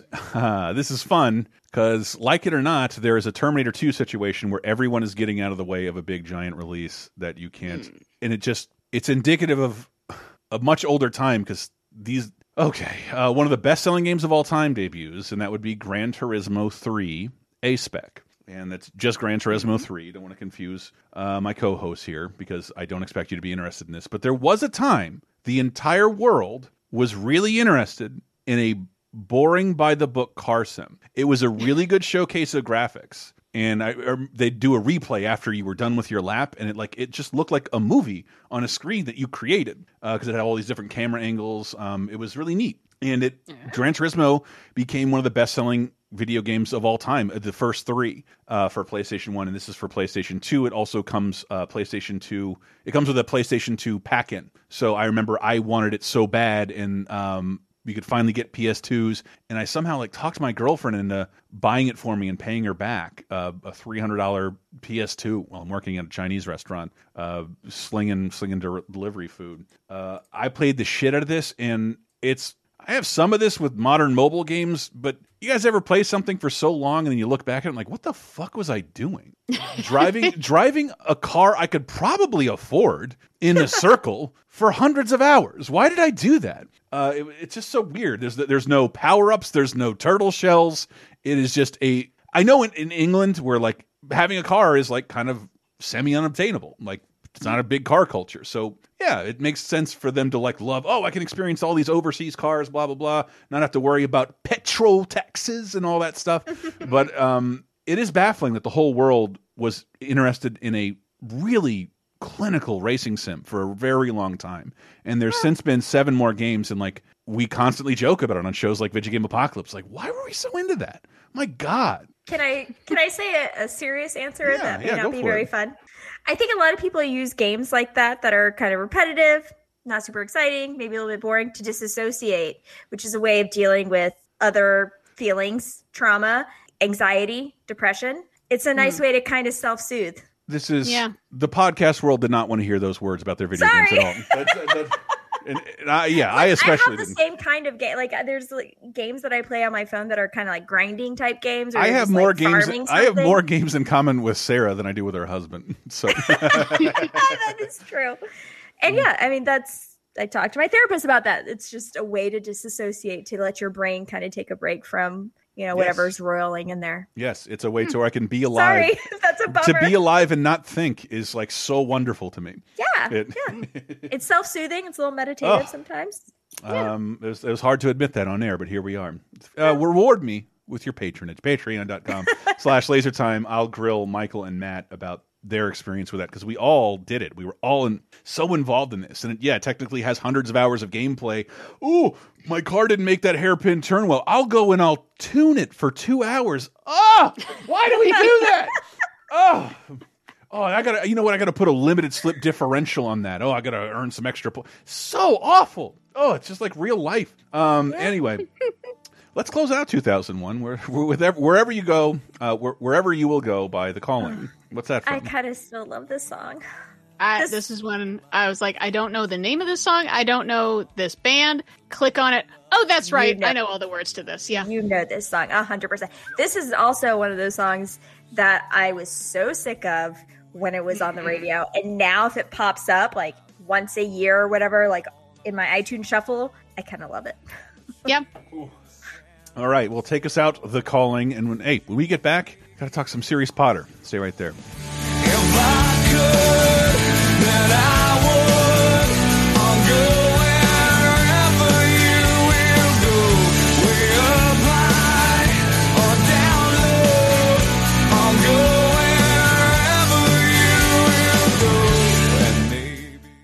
Would you like exclusive bonus podcast commentaries and more from the LaserTime crew? Then we strongly encourage you to support this show on patreon.com/lasertime. It supports not only this show, but all the rest of the LaserTime network. You'll get commentaries, play games with the hosts, see exclusive videos first, and receive an uncut weekly ad-free podcast bonus time. Speaking of which, here's a quick taste. Yeah. Olestra. We were just having that conversation because my girl is a little younger. She's like, you ever hear about Olestra and anal leakage? Like, yes. But it's not exactly... Yeah, we lived through the 90s. Yeah, it's not exactly what you think, because, like, whatever sugar and fat substitute is and everything else does the exact same thing. Just like Michael said, people weren't conditioned to, like, no, this didn't mean to go hog wild in your stupid O'Boise's or whatever. Yeah. Let me pop open a Crystal Pepsi and tell you about the 90s. Yeah, well, it's sort of like, you know, prunes are unpopular because everybody thinks, like, oh, you bite into a prune, you'll get instant explosive diarrhea. I wish that was the case. No, it's just fiber, man. I wish that was the case. That to me is still a good bowel movement. Instant diarrhea. Yeah, it's whatever gets it out for the day. But yeah, sure. Whatever else. Because remember, like a couple years ago, like, man, have you guys seen what happens if you eat a pound of these fat-free gummy bears? You totally shit yourself. I'm like, yes. Yes, you just ate a pound of gummy bears. It's like, yes, this will absolutely happen if you eat a pound of mostly anything. Yeah, I don't want to wish that on anyone, but you deserve it. Eat a pound of crab. Watch what happens to your asshole. It'll be astonishing. We'll all back up and line up around you like it's fireworks. It'll be great. The crab will just become reconstituted at your ass, and then just we'll snip at you. Get Bonus Time, a weekly uncensored and commercial-free podcast every Tuesday, starting for just $5 on patreon.com/lasertime.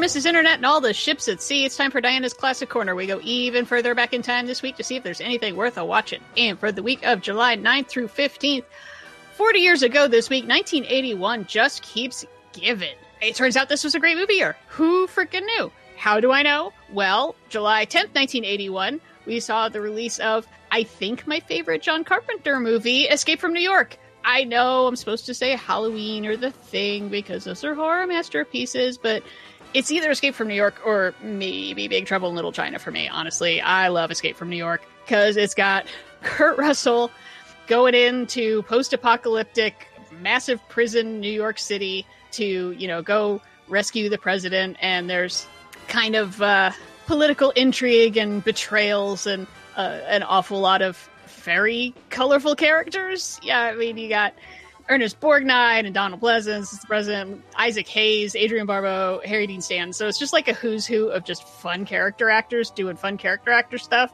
And I mean, so many, I feel like a lot of post-apocalyptic movies actually rip this off even more than like Road Warrior. But I love Escape from New York. So happy 40th anniversary Escape from New York. And then the exact same day, July 10th, over in the UK, saw the release of Time Bandits, a lot of people's first favorite Terry Gilliam movie outside of Monty Python stuff, and it is extremely Terry Gilliam-ish. It's like the most Terry Gilliam you're gonna get, maybe even more than Adventures of Baron Munchausen. Produced by George Harrison, because George Harrison just liked artsy stuff. He just liked the Pythons, and so Terry Gilliam and Michael Palin co-wrote, starring most of the Pythons, plus Ian Holmes in there, and Katherine Hellman and David Warner, a bunch of cameos from other people, about this group of little time travelers and a kid, and they go skipping around time and going on adventures. I don't know, there are parts of it I find a little slow, where I kind of don't care so much about what's going on, but besides the pacing problems, I think it's a lot of fun.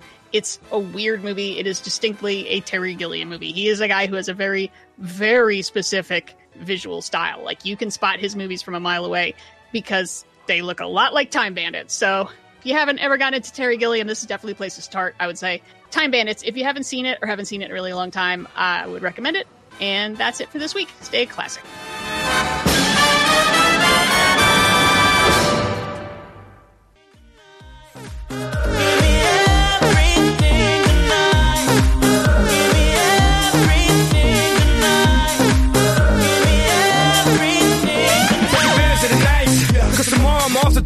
Perform for a princess, but tonight I can make you my queen and make love to you endless. It's insane the way the name growing, money keep flowing, hustlers moving silence. Coming in with Pitbull featuring Neo, Afrojack, and Mr. Worldwide. Mr. Worldwide, the Prince of Florida, Pitbull. Employee of the state of Florida. It's true. It's true. Ambassador. Paid by the state of Florida. Give me everything. And I always like to listen to 4 seconds before we record. Like, have I heard this? I'm like, yes, I've heard this. I wish I could have been 10 in 2011 when where we're at right now, because this would be the skating rink song of the year. Right? Like this. That's what this reminds me of. Yes. It'd be the perfect skating rink song. Not a dancer, if you can't tell. But yeah, Pitbull, baby. Welcome to 2011, July 9th to the 15th. We got some other new releases to tell you about, such as Hell Is What You Make It by Breathe Carolina. Am I saying that right? If Not Now, When by Incubus. Gush, Sarah, gush. The Black Crown by Suicide Silence. That's my band. I like edgy stuff, like Suicides. The Truth Is by Theory of a Dead Man, and Time of My Life by Three Doors Down. Man, you hear that guy's new patriotic song? Oh, man. They played at the previous president's inauguration. Love my Three Doors Down. You know they're named that because their weed dealer lived 3 doors down? These guys are so cool. I would say in 2011, it was not the time of their lives if you were in 3 doors down. Oh. However, If Not Now, When by Incubus is perfect for 2011 because it's true. Yeah. You know, Incubus, If Not Now, When for 2011. I have. We'll never hear from you again. Why I'll tell the story later. It's not a story, but a sentence. But like, yeah, this week's episode helped me remember a time in my life through the new releases that I really, really liked. I was having a great time this year. Yeah. I really was, unlike the previous year. But moving into the news of 2011, 10 years ago, when everything was golden, South Sudan gains independence from Sudan.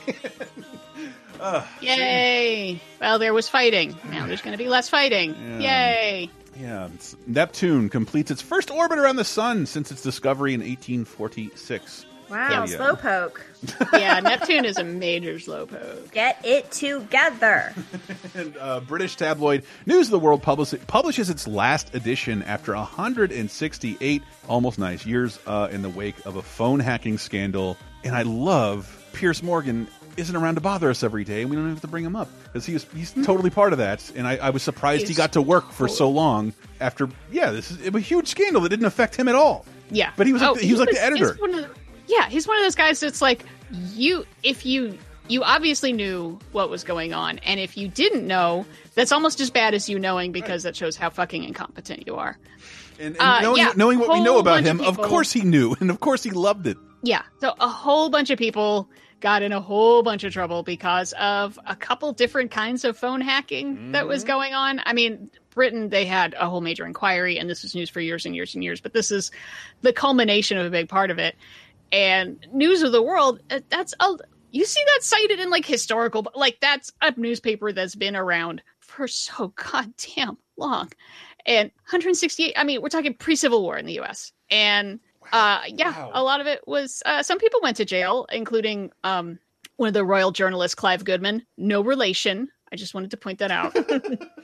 Because they were like hacking into people's voicemail for like some of the royals. The worst couple was a missing girl that, they were hacking into her messages and possibly deleting things so there'd be space so people could leave more messages. So that just gave her family thinking that, oh, well, she's deleting messages, she must be alive. And turned out, no, she was not. She was been murdered. Piers Morgan needed that dirt.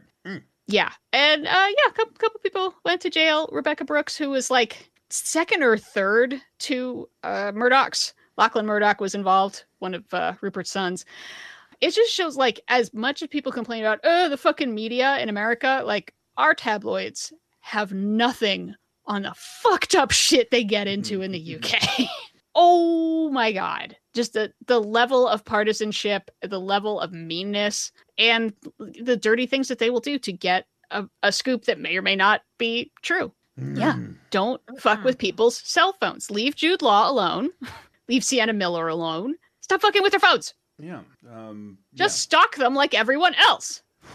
We have plenty of awful people in America right now doing awful things that refuse to apologize and will happily tell you about it. So, like, I don't understand.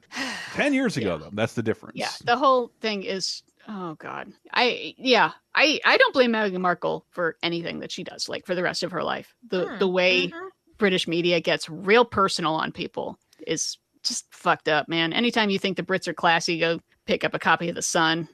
Or watch that Daily Show clip with Stephen Colbert eating a banana. It's the best description of the UK tabloids. Moving to movies of 2011, July 9th through the 15th. Oh, this is going to be hard for me. The movie Lucky with Colin Hanks. No, I've never heard of this fucking movie. And Margaret, Mimi Rogers, and Jeffrey Tambor. I have not heard of this film. No one really heard of this film. It's a dark comedy that doesn't really do the comedy very well. The reviews were pretty brutal and didn't get much of a release. But the idea is that, like, Colin Hanks wins the lottery, and this girl that was mean to him now, like, is interested in him. But surprise, he's actually a serial killer. Huh. That sounds like many twists and turns. Remember how we said I'm not trying to watch something to be depressed? Ooh, thank God for the next movie. Oh, yeah. Oh, my God. Literal Prozac, man. Yeah, I'm going to... We have movie freaking Prozac. My only complaint is it's like 70 minutes long, and I want it to go on for 8 hours. It is literally 69 minutes long. It is one of the shortest movies since Saludos Amigos that Disney has ever made. And if I can come out and say this in a safe space where people won't make fun of me because I find it deeply embarrassing for some reason, this is one of my favorite trailers of all time. It's got such a silly Keen song in it, but it's some of my favorite characters with mostly new voices. John Cleese, he's the narrator. Wyatt Dean Hall, Kristen Anderson Lopez, Jack Bolter, Bud Lucky, I think he's Eeyore, Travis Oates, Craig Ferguson is a good owl, Tom Kenny, good rabbit, and Jim Cummings, who we already knew could do this. It is Winnie the Pooh, ladies and gentlemen. This summer, Christopher Robin has been captured. What? By the Baxon. Captured by the Baxon! Now they'll have to come up with a little plan. Send the pig. We cannot afford any mistakes. Oops. No bother. It's a brand new adventure, only in theaters. Disney's Winnie the Pooh. Can you tie a knot? I cannot not. Not? Who's there? Pooh? Pooh who? July 15th. Bittersweet in the same way Final Fantasy Spirits Within a little bit was... the trailer, the big trailer has that keen "Somewhere Only We Go" song to all the 100 Acre Wood characters. And if I don't need to be closeted about this. I fucking love Winnie the Pooh.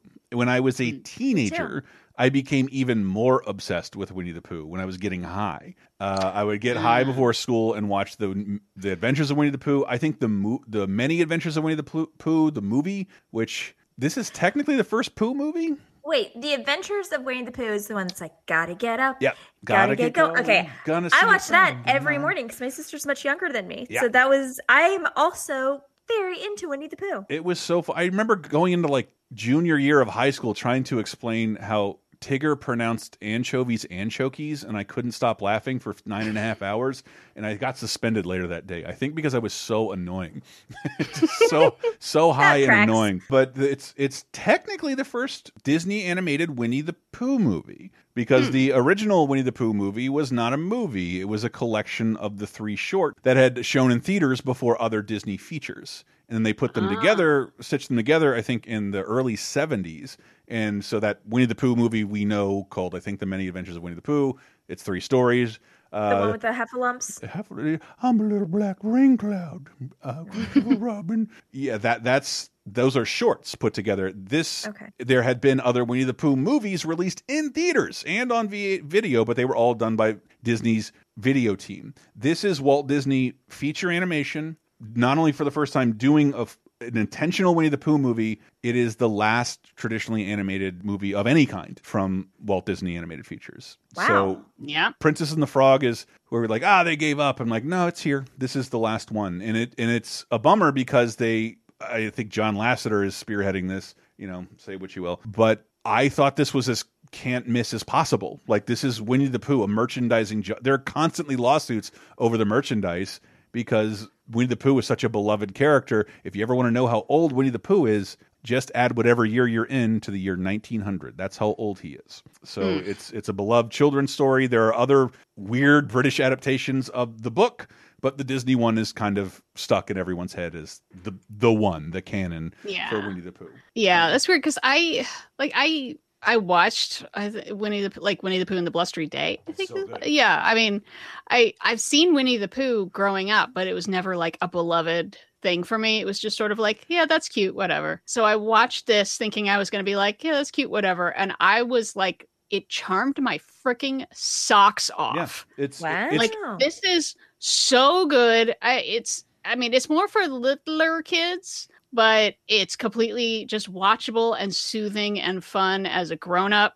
It's got a whole bunch of songs by Robert Lopez and Kristen Anderson Lopez, who previously had worked on something for Disney Parks for Finding Nemo. Mm-hmm. And they did such a good job here. Like, do you want to do our Ice Princess movie next that we're going to do? And now you know all the words to Let It Go Forever. And they're freaking awesome. And Robert Lopez is the only person with a double EGOT. That's how hardcore he is. And he's not that old. But he also did, Avenue Q and Book of Mormon. And it's every good song. What on earth is his Emmy for then? Jesus. Wow. Yeah. And this is... the songs are they're very light and charming. This is like spending a lovely summer day out in the countryside with all, your cute little buddies, and they get into a silly adventure where they think Christopher Robin's been abducted by something called a Baxon, who by the way, him writing a note saying he'll be back soon. Oh. And by the way, the Baxon is the last film appearance by none other than Huell Hauser. He voices the Baxon. Yes, Huell Hauser. There's a mid-credit sequence in this movie you don't want to miss. Of California's Gold? California Gold. That one time I went down to Burbank and voiced a 100-acre wood character. My God. But, I think I only know him from Comedy Bang Bang references, honestly. I lived in California. It aired every week on public television. It was hysterical. You mean to tell me this tree is 300 years old? Yes. Wow. Let's talk about this for 5 more minutes. And, that's a big deal. And I believe my friend Seth and Lizzie's wedding was at his house in Palm Springs. Those are fun to look up. But the whole movie is, they're trying to catch the Baxon, so they have a pit, and of course everyone gets stuck in the pit. Eeyore loses his tail, they need to give him a new tail. That's the whole thing is the world's lowest stakes problems that, because they're little kids, they just screw up. And you probably don't hear about it as much because it's not covered on your favorite pop culture YouTube channel, because this has somehow been co-opted. It's a thing for preschoolers, but the 100-acre wood characters are manifestations of Christopher Robin's imagination as a child, and so they only know what he knows. So they behave like pretty smart infants, and what he thinks bears are like. They only eat honey, right? No, the bear would eat the shit out of Piglet, but you go ahead and think that the bear only eats honey, Christopher Robin. Yeah. A kangaroo is living in the British woods. Sure, whatever. But that's also why the depiction of Eeyore is such a sweet idea and such a sweet depiction, because it kind of is the embodiment of sadness, and sadness is such a part of childhood that's never acknowledged. His voice sounds the most different in the movie, but if you're familiar with Pixar's work in Bounden or the sad clown in Toy Story 3, it's it's that guy, and it's perfect. I really think Craig Ferguson does. People probably don't come up to him every day and tell him, you did a great owl here, because he did. This movie is great and is counter-programming to the #1 movie at the box office. And really... Which is a little scary for the littler kids. At first I thought, why would anyone go up against this? And I realized, because it gets really dark and scary. And if you got a 7-year-old, it might be too intense for them. But Winnie the Pooh will work great. Yeah, but it's just that perfect thing that made Disney animated features work for so long. It is acceptable for preschoolers, but it is funny for adults too.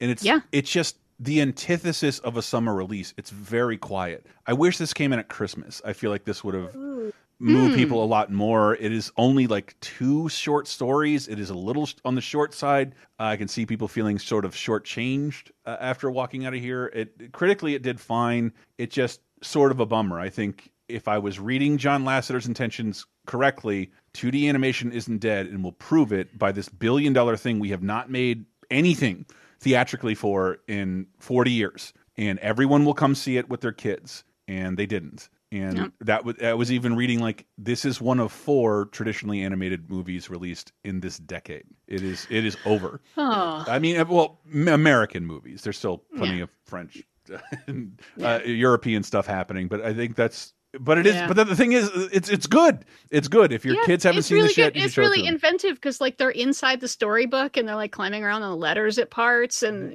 John Cleese is a really good narrator for this sort of thing. And seriously, even grown-ups without kids like me, the Winnie the Pooh 2011. Obviously, it's got to be on Disney Plus, but it was just really nice. Watch the full trailer with the Keen song. Only we go.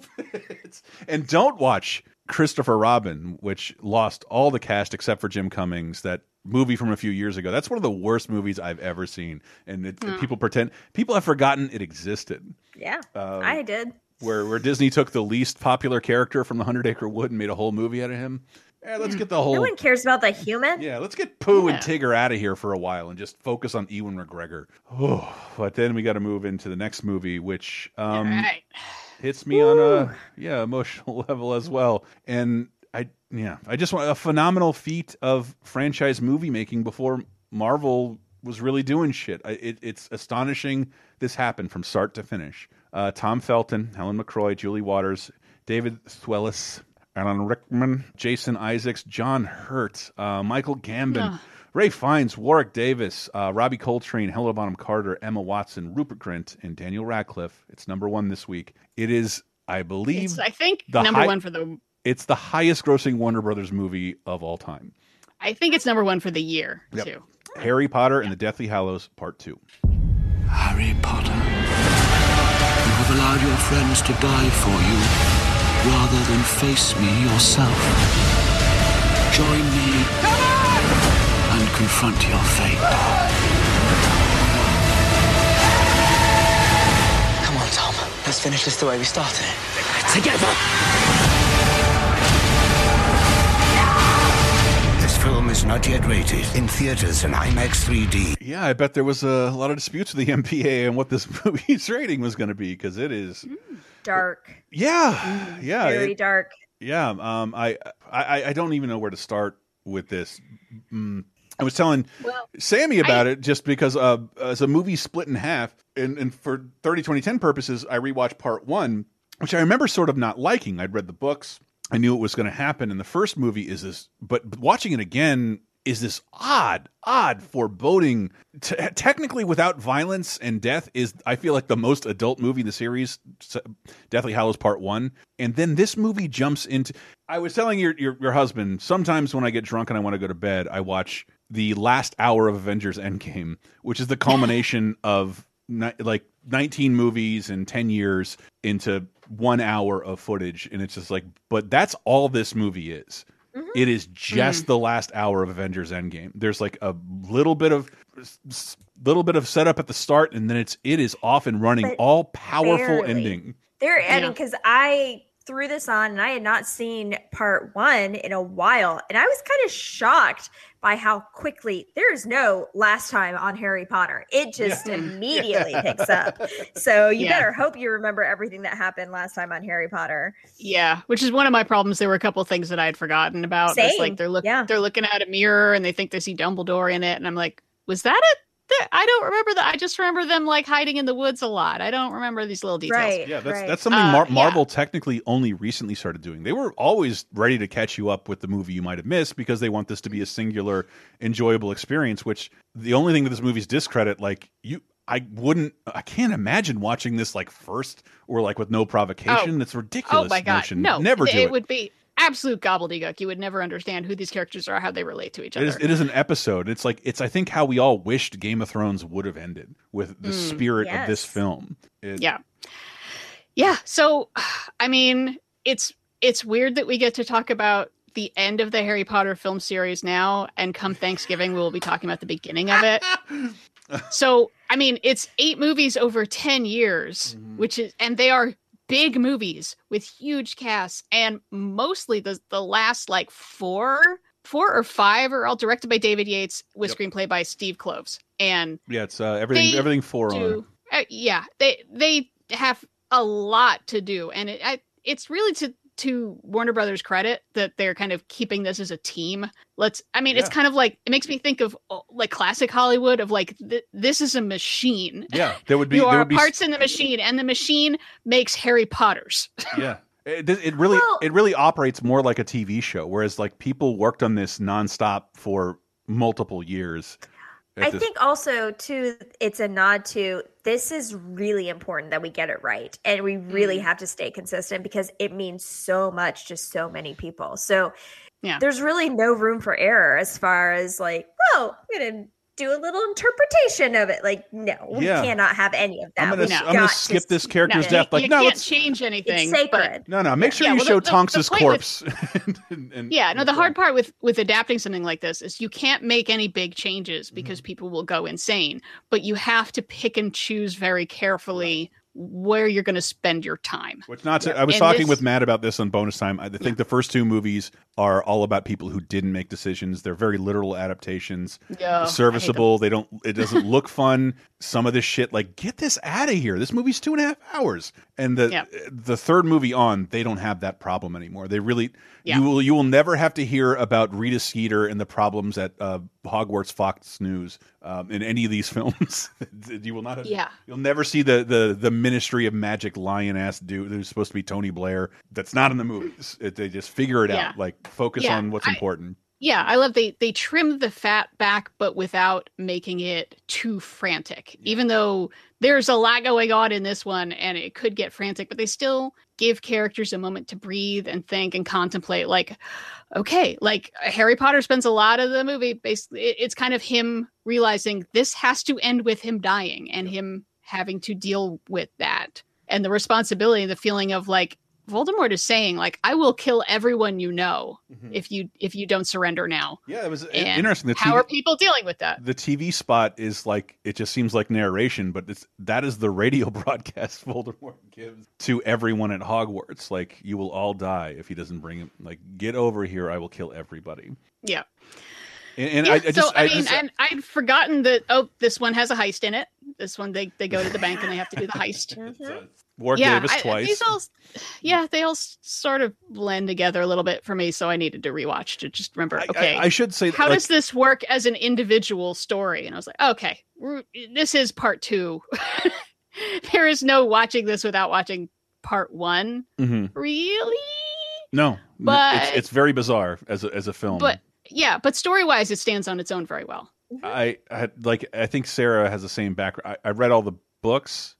Yeah. And then I think the first movie came out after I read the third book, and then I was usually there were a lot of expectations, but I've only seen these movies like 1.5, 2.5 times. Same.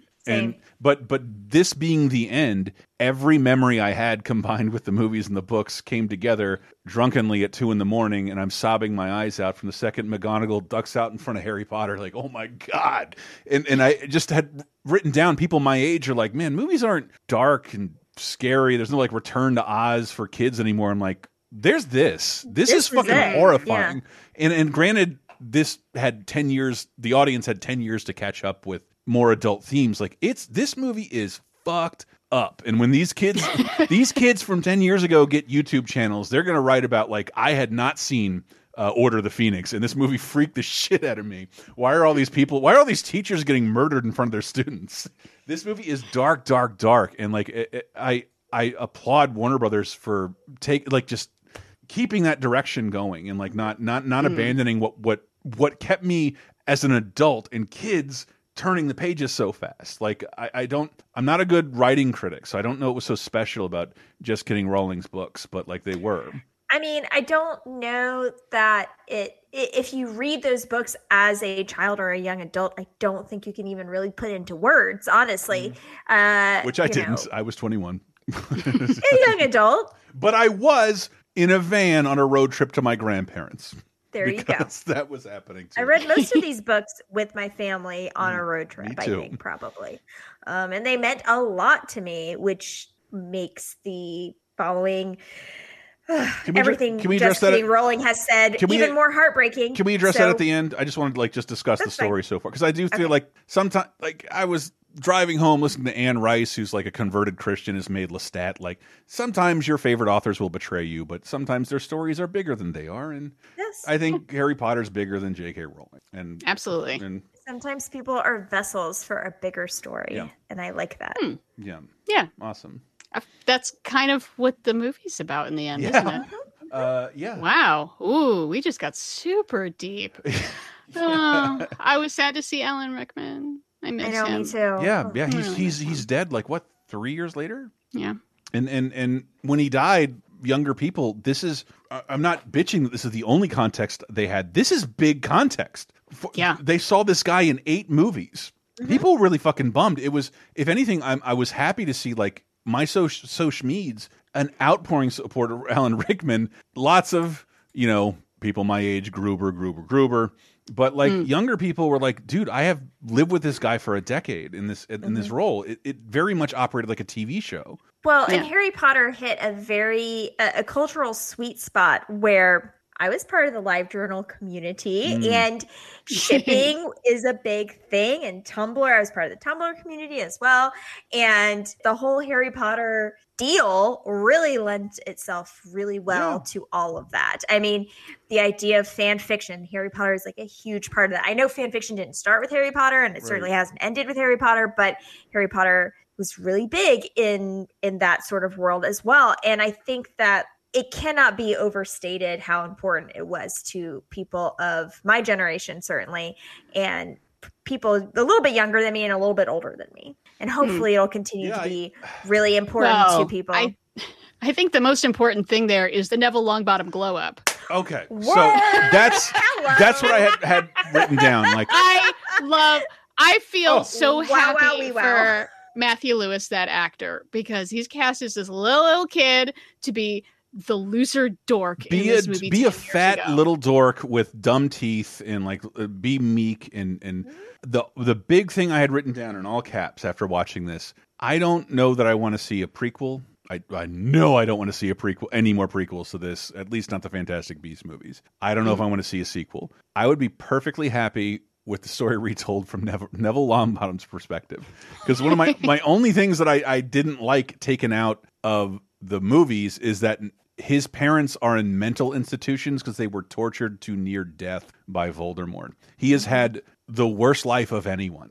And constantly perseveres in the background or shows up at the end to cut a fucking snake's head off and win the movie, to win the whole story. Every time. I want to know what that dude's doing. The victory cannot happen without him. The victory from the first movie on. He and Luna Lovegood both need more. They just need more fleshing out. I want to see way more about them. Yeah. There's your spinoff right there. Yeah, I had. That's what we need. I had the best time rewatching this, and it really warms my fucking heart that, like, I was talking to Matt, and it's like, this is catnip for his kids. The girl I was dating a year or two ago with kids, this is catnip for them too. It's a positive pop culture role model that is big and awesome and doesn't really have any weak points. That's why, certain things we'll talk about in a second are such a bummer. And if you've ever been to the theme park, the one in Florida specifically, like there's some recreated sequences from this film, and that like it still astonishes me that exists, because to be able to walk through recreations of some of these sets are just such a wonderful thing to be able to experience for people of any age.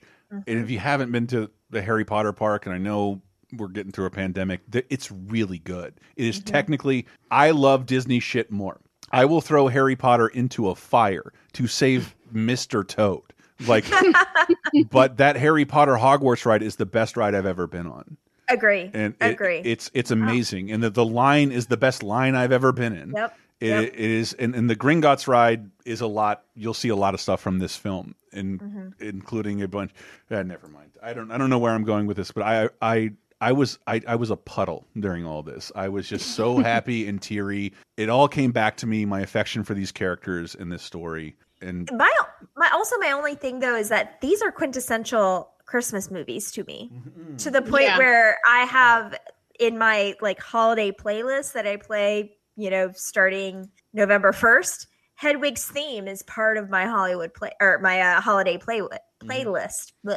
So these are Christmas movies to me. I don't like it coming out in the summer. I do not want to be sweating and watching this movie and crying at the same time. I mean, we were in San Francisco for most of it, so it was kind of the same thing. Every day is the same with weather. It doesn't matter. Yeah, you can pretend it's Christmas. It's the same weather. It's 60 and cloudy. Yeah. But I don't know. Like, it was a very interesting phenomenon that because the books started coming out in like the late 90s, and the movie series was done by 2011. Yeah. And that was sort of it. Yes, I know of The Cursed Child. Those awful fucking Fantastic Beast movies. But yeah, like I feel like there's something really perfect about Harry Potter that I won't let even its creator ruin for me. It delights me that kids still find meaning, or lack of a better word, magic in it. And the last movie is so good. It's so very good and so defiant about what you think makes a good kids movie. Because it really forces kids to think about certain things with characters. It is, but it isn't. It's also a return to the types of kids movies that we talk about from the 80s, where children are actually in peril, where it is actually very dark, where parents are actually not good people sometimes. Like it is also kind of a return to that, which we had not seen in a really long time. The only parents in this movie are the Weasleys. Everybody else is adopted. The Malfoys too. The Malfoys. Oh yeah, play a huge part as parents. It's true, but everybody else is your chosen parents, which are your teachers and the people they actually look up to and consider. I've never been to a boarding school. Never mind. I'm all over honestly, the place. If we're going to talk about people I want to see more information about, I love the Malfoy family. Seeing their interactions, they're a huge part of this story. Their love for their child, for Draco, is a huge part of this story, and how that interacts with their loyalty to the Voldemort. It's very interesting to watch that. I do feel. R.I.P. Helen McCrory, by the way. Oh my God, I know. Wait, who's that? Who'd we lose? Malfoy's mom. Really? Yeah. Oh my God. She's also Aunt Polly in Peaky Blinders. That's kind of how I knew her more. Seems too early. But I do love that about all of its villains, is that Harry Potter set up what you would assume would be very clear-cut black and white villains, and then didn't give you that. Again, I read all the books during the Bush administration, watched all the movies into the Trump administration. I know there's magic space Republicans, but it's nice to see alignments being made in these awful Death Eater assholes. That there are things more important than. Never mind. I'm all over the place because I'm just feeling all of Harry Potter right now. I watched this last night. One of my big complaint is that at the end there are so many people on Voldemort's side. Yeah. I thought this was more of a beer hall putsch kind of situation, but he's got like a couple thousand dudes back there. How did he get all those guys? I don't know. Evil? Are they all killed? Because all he seems to promise is you'll be able to grovel at my feet while I insult you. What is this guy? What is this guy promising? Yeah, what is the payoff for them? Power! Power? Yeah. You guys don't need money. Yeah. Go fly in a broom. Have fun. Make your own food. This is amazing. You can fly. You can turn into an animal. You can eat meat without killing anything. How cool is that?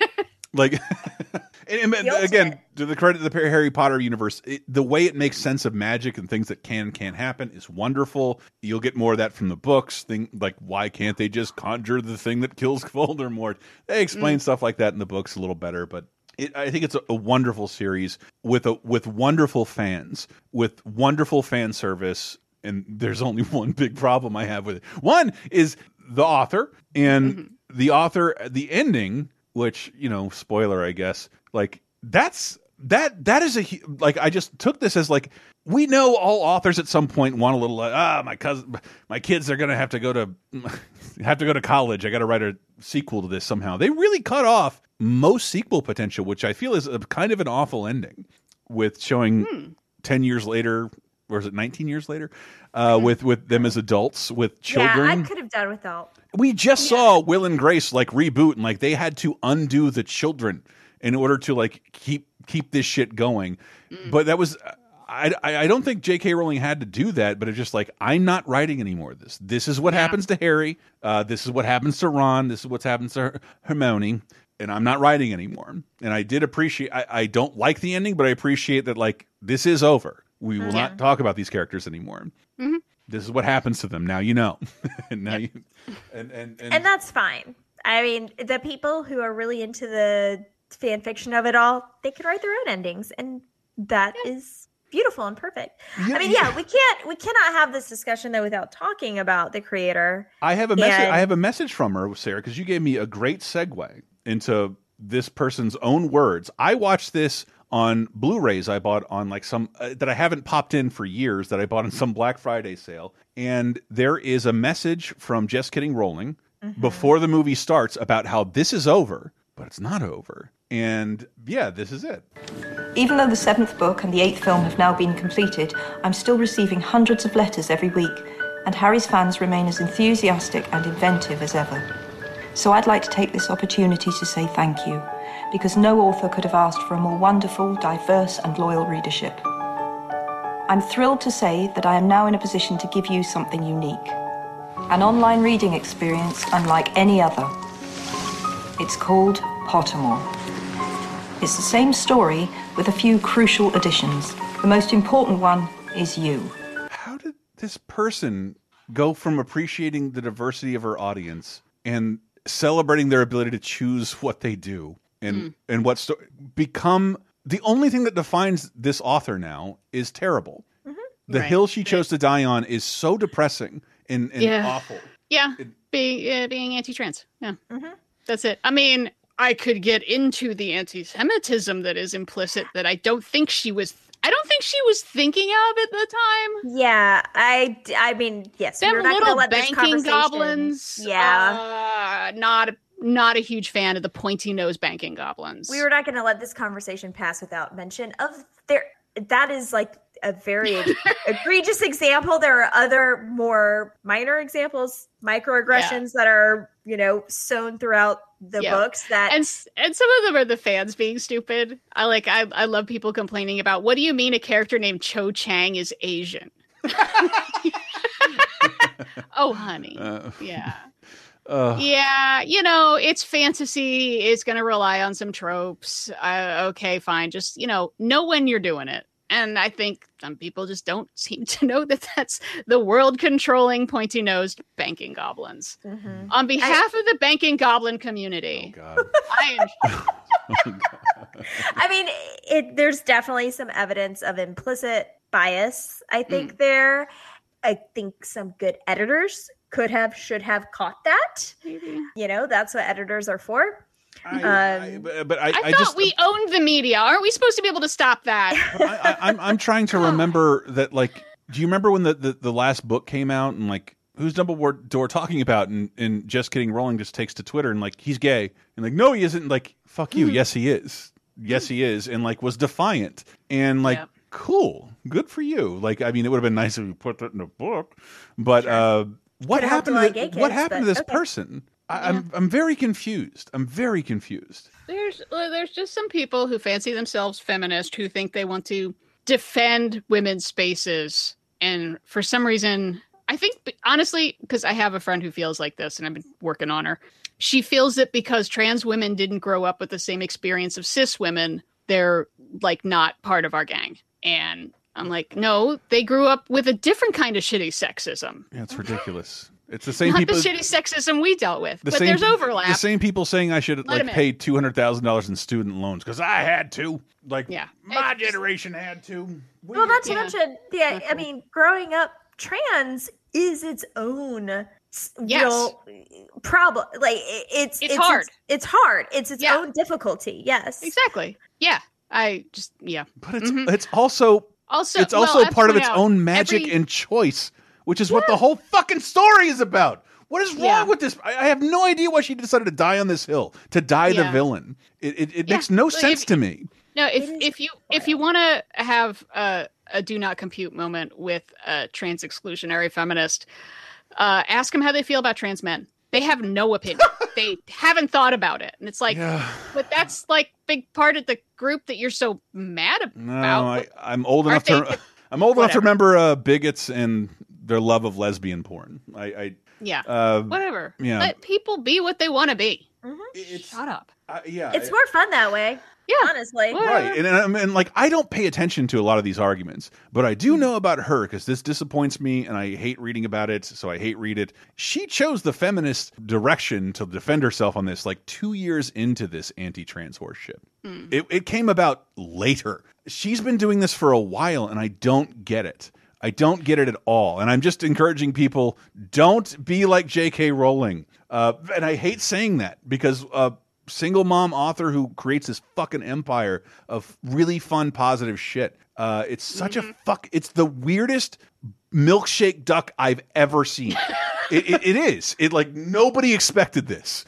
Like it's so wild too, because there are so many people I know in the queer community who Harry Potter was a lifeline for them. Yeah. My whole extended family out here is in the Harry Potter, like literal cosplay sorted community, and like they killed it. This killed it for them. It killed it. It murdered it. And they're adults, and they'll move on, and they'll find something else. But like, you know, imagine like queer kids. Like, this is a perfectly good thing for them to like, and to find this out about the author is such a bummer. And I know she's listening, which is the only reason I wanted to talk about it. Just like Joanne, listen up. Is that a real name? I didn't even know. But back to the movie. Good movie. Great. Hold on. I would say a fantastic movie had you been along, like Avengers Endgame, if you'd been along for the whole ride. And most movies, but that's the thing, we have 2 movies that can achieve this result, that take over a decade to tell their story, and tell their story in feature-length time and not on HBO or Netflix. This is an astonishing feat, and I don't know that we'll see it again. Yeah. And, well, coming up in November, when around the same time we talk about the first Harry Potter movie, we're going to talk about another young adult series that splits. Percy Jackson. It splits its finale, and it's a great example of how not to split your finale. Yeah. Oh my god, I hate it so much. I hate J.K. Rowling so much. Oh, I do, but I appreciate what she did. Anyway. Death of the author. It doesn't exist. But anyway. Yeah, moving on to more awkwardness and cringiness. Curb Your Enthusiasm season 8. I'm sorry, I have the hiccups. Curb Your Enthusiasm season 8 debuts. Yes. This is the season where finally Larry finalizes his divorce from Cheryl, which was kind of shocking to me, honestly, that it went in that direction, but it really did open up the show to like more adventures and more interesting thing. I mean, come on. Larry David dating is something to perceive. I believe the behind the scenes on that was one Cheryl. This is the 8th season, and we're now coming up on the 11th season.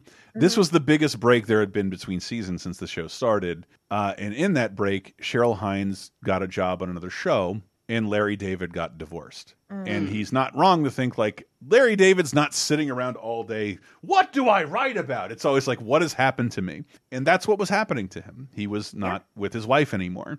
And Cheryl still pops up, which I love, because also she's our hometown girl. Yeah. Tallahassee native. Met her several times. Yeah. Nice lady. Yeah, real nice. So I like to see that she hasn't totally left. But yeah, it's an interesting I was watching direction, some of it, and I'm glad that the new season, she's in almost every episode. Yeah. Which it makes her a great fucking character. I just love that it's not like a behind the scenes fight. Like there's no sexual harassment involved. Yeah.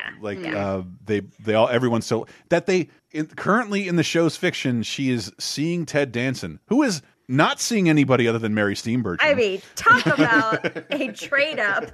Girl. Ooh, bang. You ladies and your fucking hard on for Hot Frankenstein. It's just so ridiculous.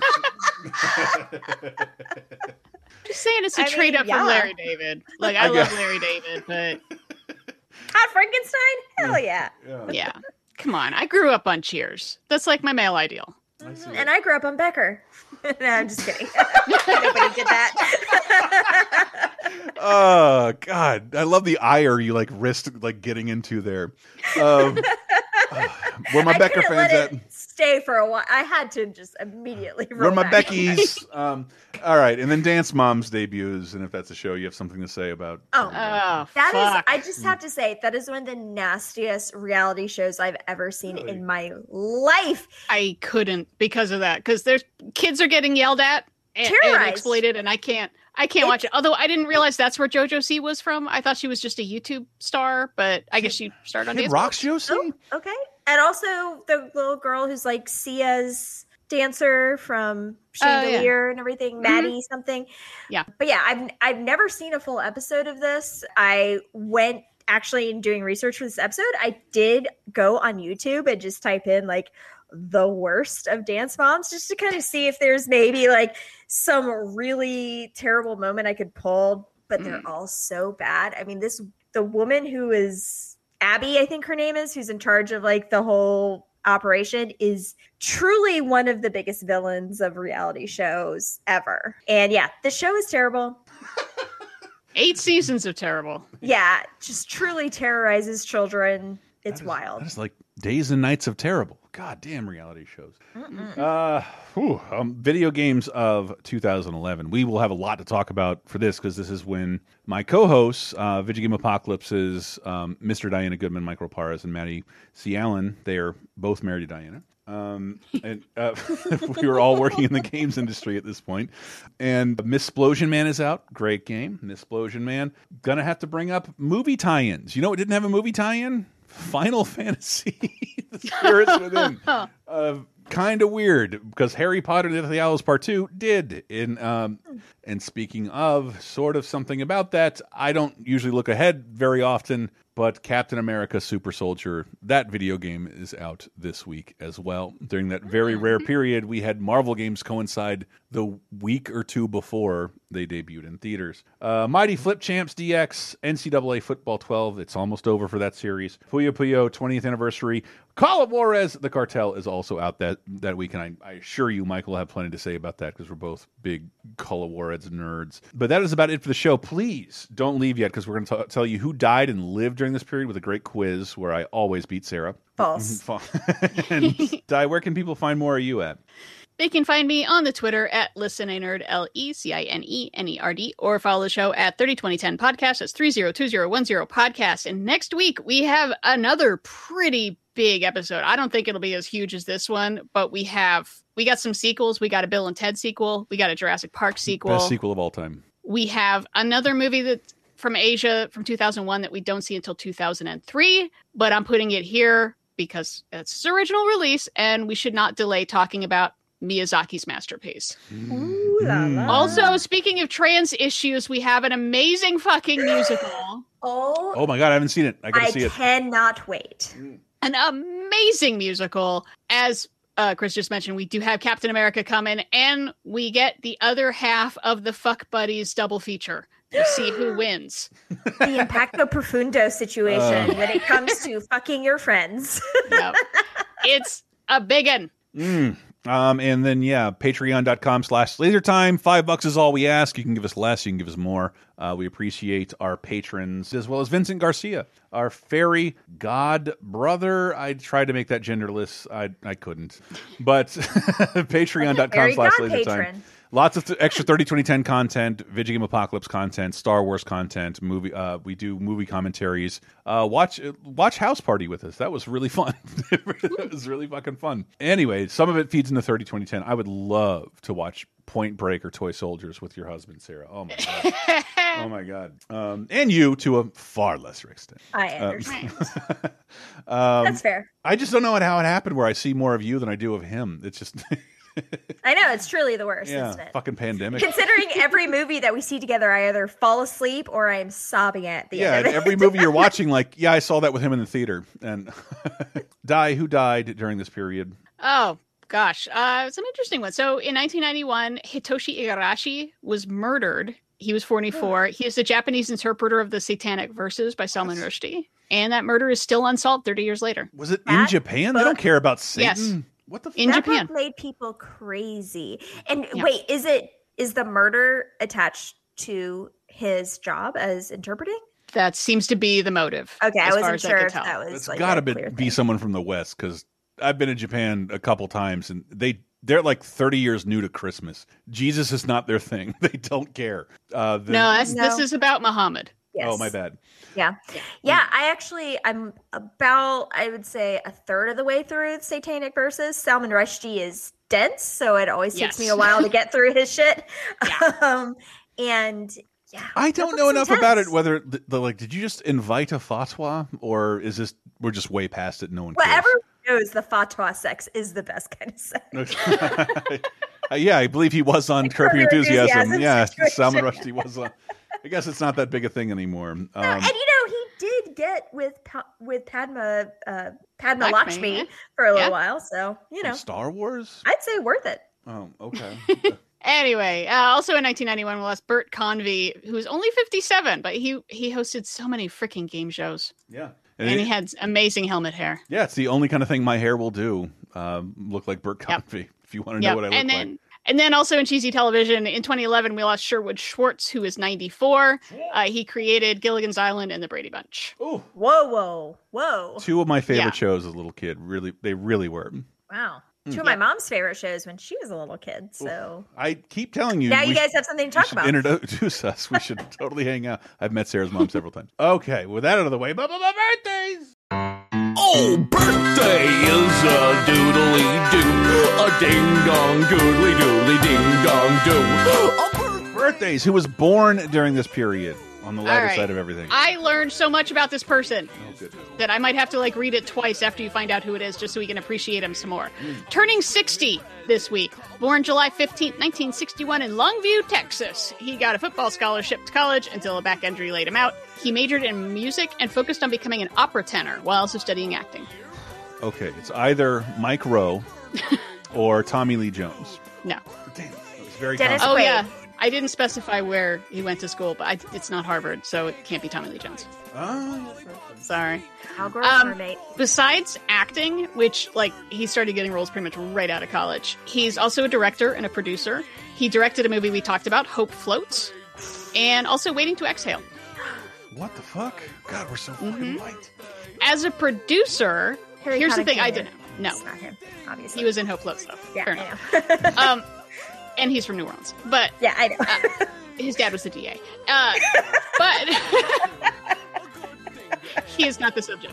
You know too much about Harry Connick. I do know too much about Harry Connick. You know, like in poker, if you share too much information about what hand you don't have, you're just cheating. I think he might have been a subject of a birthday quiz, actually. Maybe. Yeah. So he directed those two movies, but he also produced Sorry to Bother You, Songs My Brother Taught Me, the debut of Chloe Zhao, and Fruitvale Station. So he gave us Boots Riley, Chloe Zhao, and Ryan Coogler. Also a UNESCO Goodwill Ambassador. And last month, he addressed the UN Security Council. Forrest Whitaker. It is Forrest Whitaker. Nice. Damn it, I should have got it at Waiting for Exhale. I did not know he directed Hope Floats. Holy crap, that's crazy. Yeah, he just addressed the UN Security Council about reintegrating child soldiers. That's his pet project. Wow. And also has a black belt in Kempo and studies Eskrima, the national martial art of the Philippines. The fuck would fuck with Forrest Whitaker without karate? Holy shit.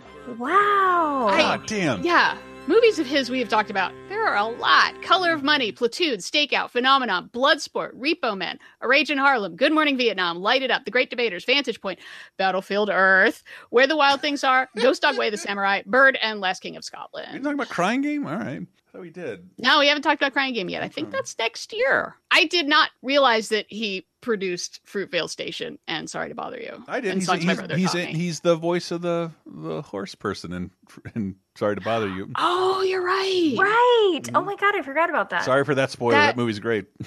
That movie is amazing. I don't think that spoiled anything. It just made people more confused. Good. But I'm so pissed that we've never heard him sing that I can think of. He was going to be a fucking opera singer. Yeah, dang. Wow. Have we heard him sing? No, I've heard him play horn as Bird, but I want to hear him sing. God damn it. Yay! Happy 60th birthday, Forrest Whitaker. You're awesome. I win again, Sarah. What the fuck are you going to do about it? We're going to have to take this to the goddamn basketball court as soon as this pandemic lifts. Sarah's got mad ups. I do. I can jump very high. Give me small mouth. It was just about to happen. Oh, you can't see it. It's a podcast, but it's good. You can't see it, but her mouth goes from regular mouth to like a hyphen. Not even an M dash, a hyphen. Hyphen. It's a little robot vent. All right. Well, I don't know what you guys want to go out with, but I feel like torturing people with more cuts from Am I Cool or What, the Garfield album. I think if people made it this far into the podcast, we can do whatever we want, and let's torture them with more Garfield album. Yeah. Well, it is the Pointer Sisters, who I fucking love, and it is a very late 80s sounding pop jam. So 9 Lives by the Pointer Sisters of the Garfield album. It is all on YouTube. Please go look it up. So cruel. Thank you very much to everyone but Diana for that last song. No, I'm very happy with it. This has been one of my favorite episodes I've done in a while. I really enjoyed all these movies. We're serious about our recommendations, but we're also serious about hearing what you have to recommend and going to bat for some of these movies that maybe fell by the wayside in our show or in pop culture history. So please, I would invite anyone who wants to give me death threats over Final Fantasy The Spirits Within. I invite it. Give it to me. I'd appreciate it. It's just nice that things don't always have to go unloved, so I'm really happy to hear people champion stuff we might have not liked very much. Yeah, we got a Twitter, we got a Facebook community, and we got comments on lasertimepodcast.com. Go watch something fun, man. Take us out, Garfield.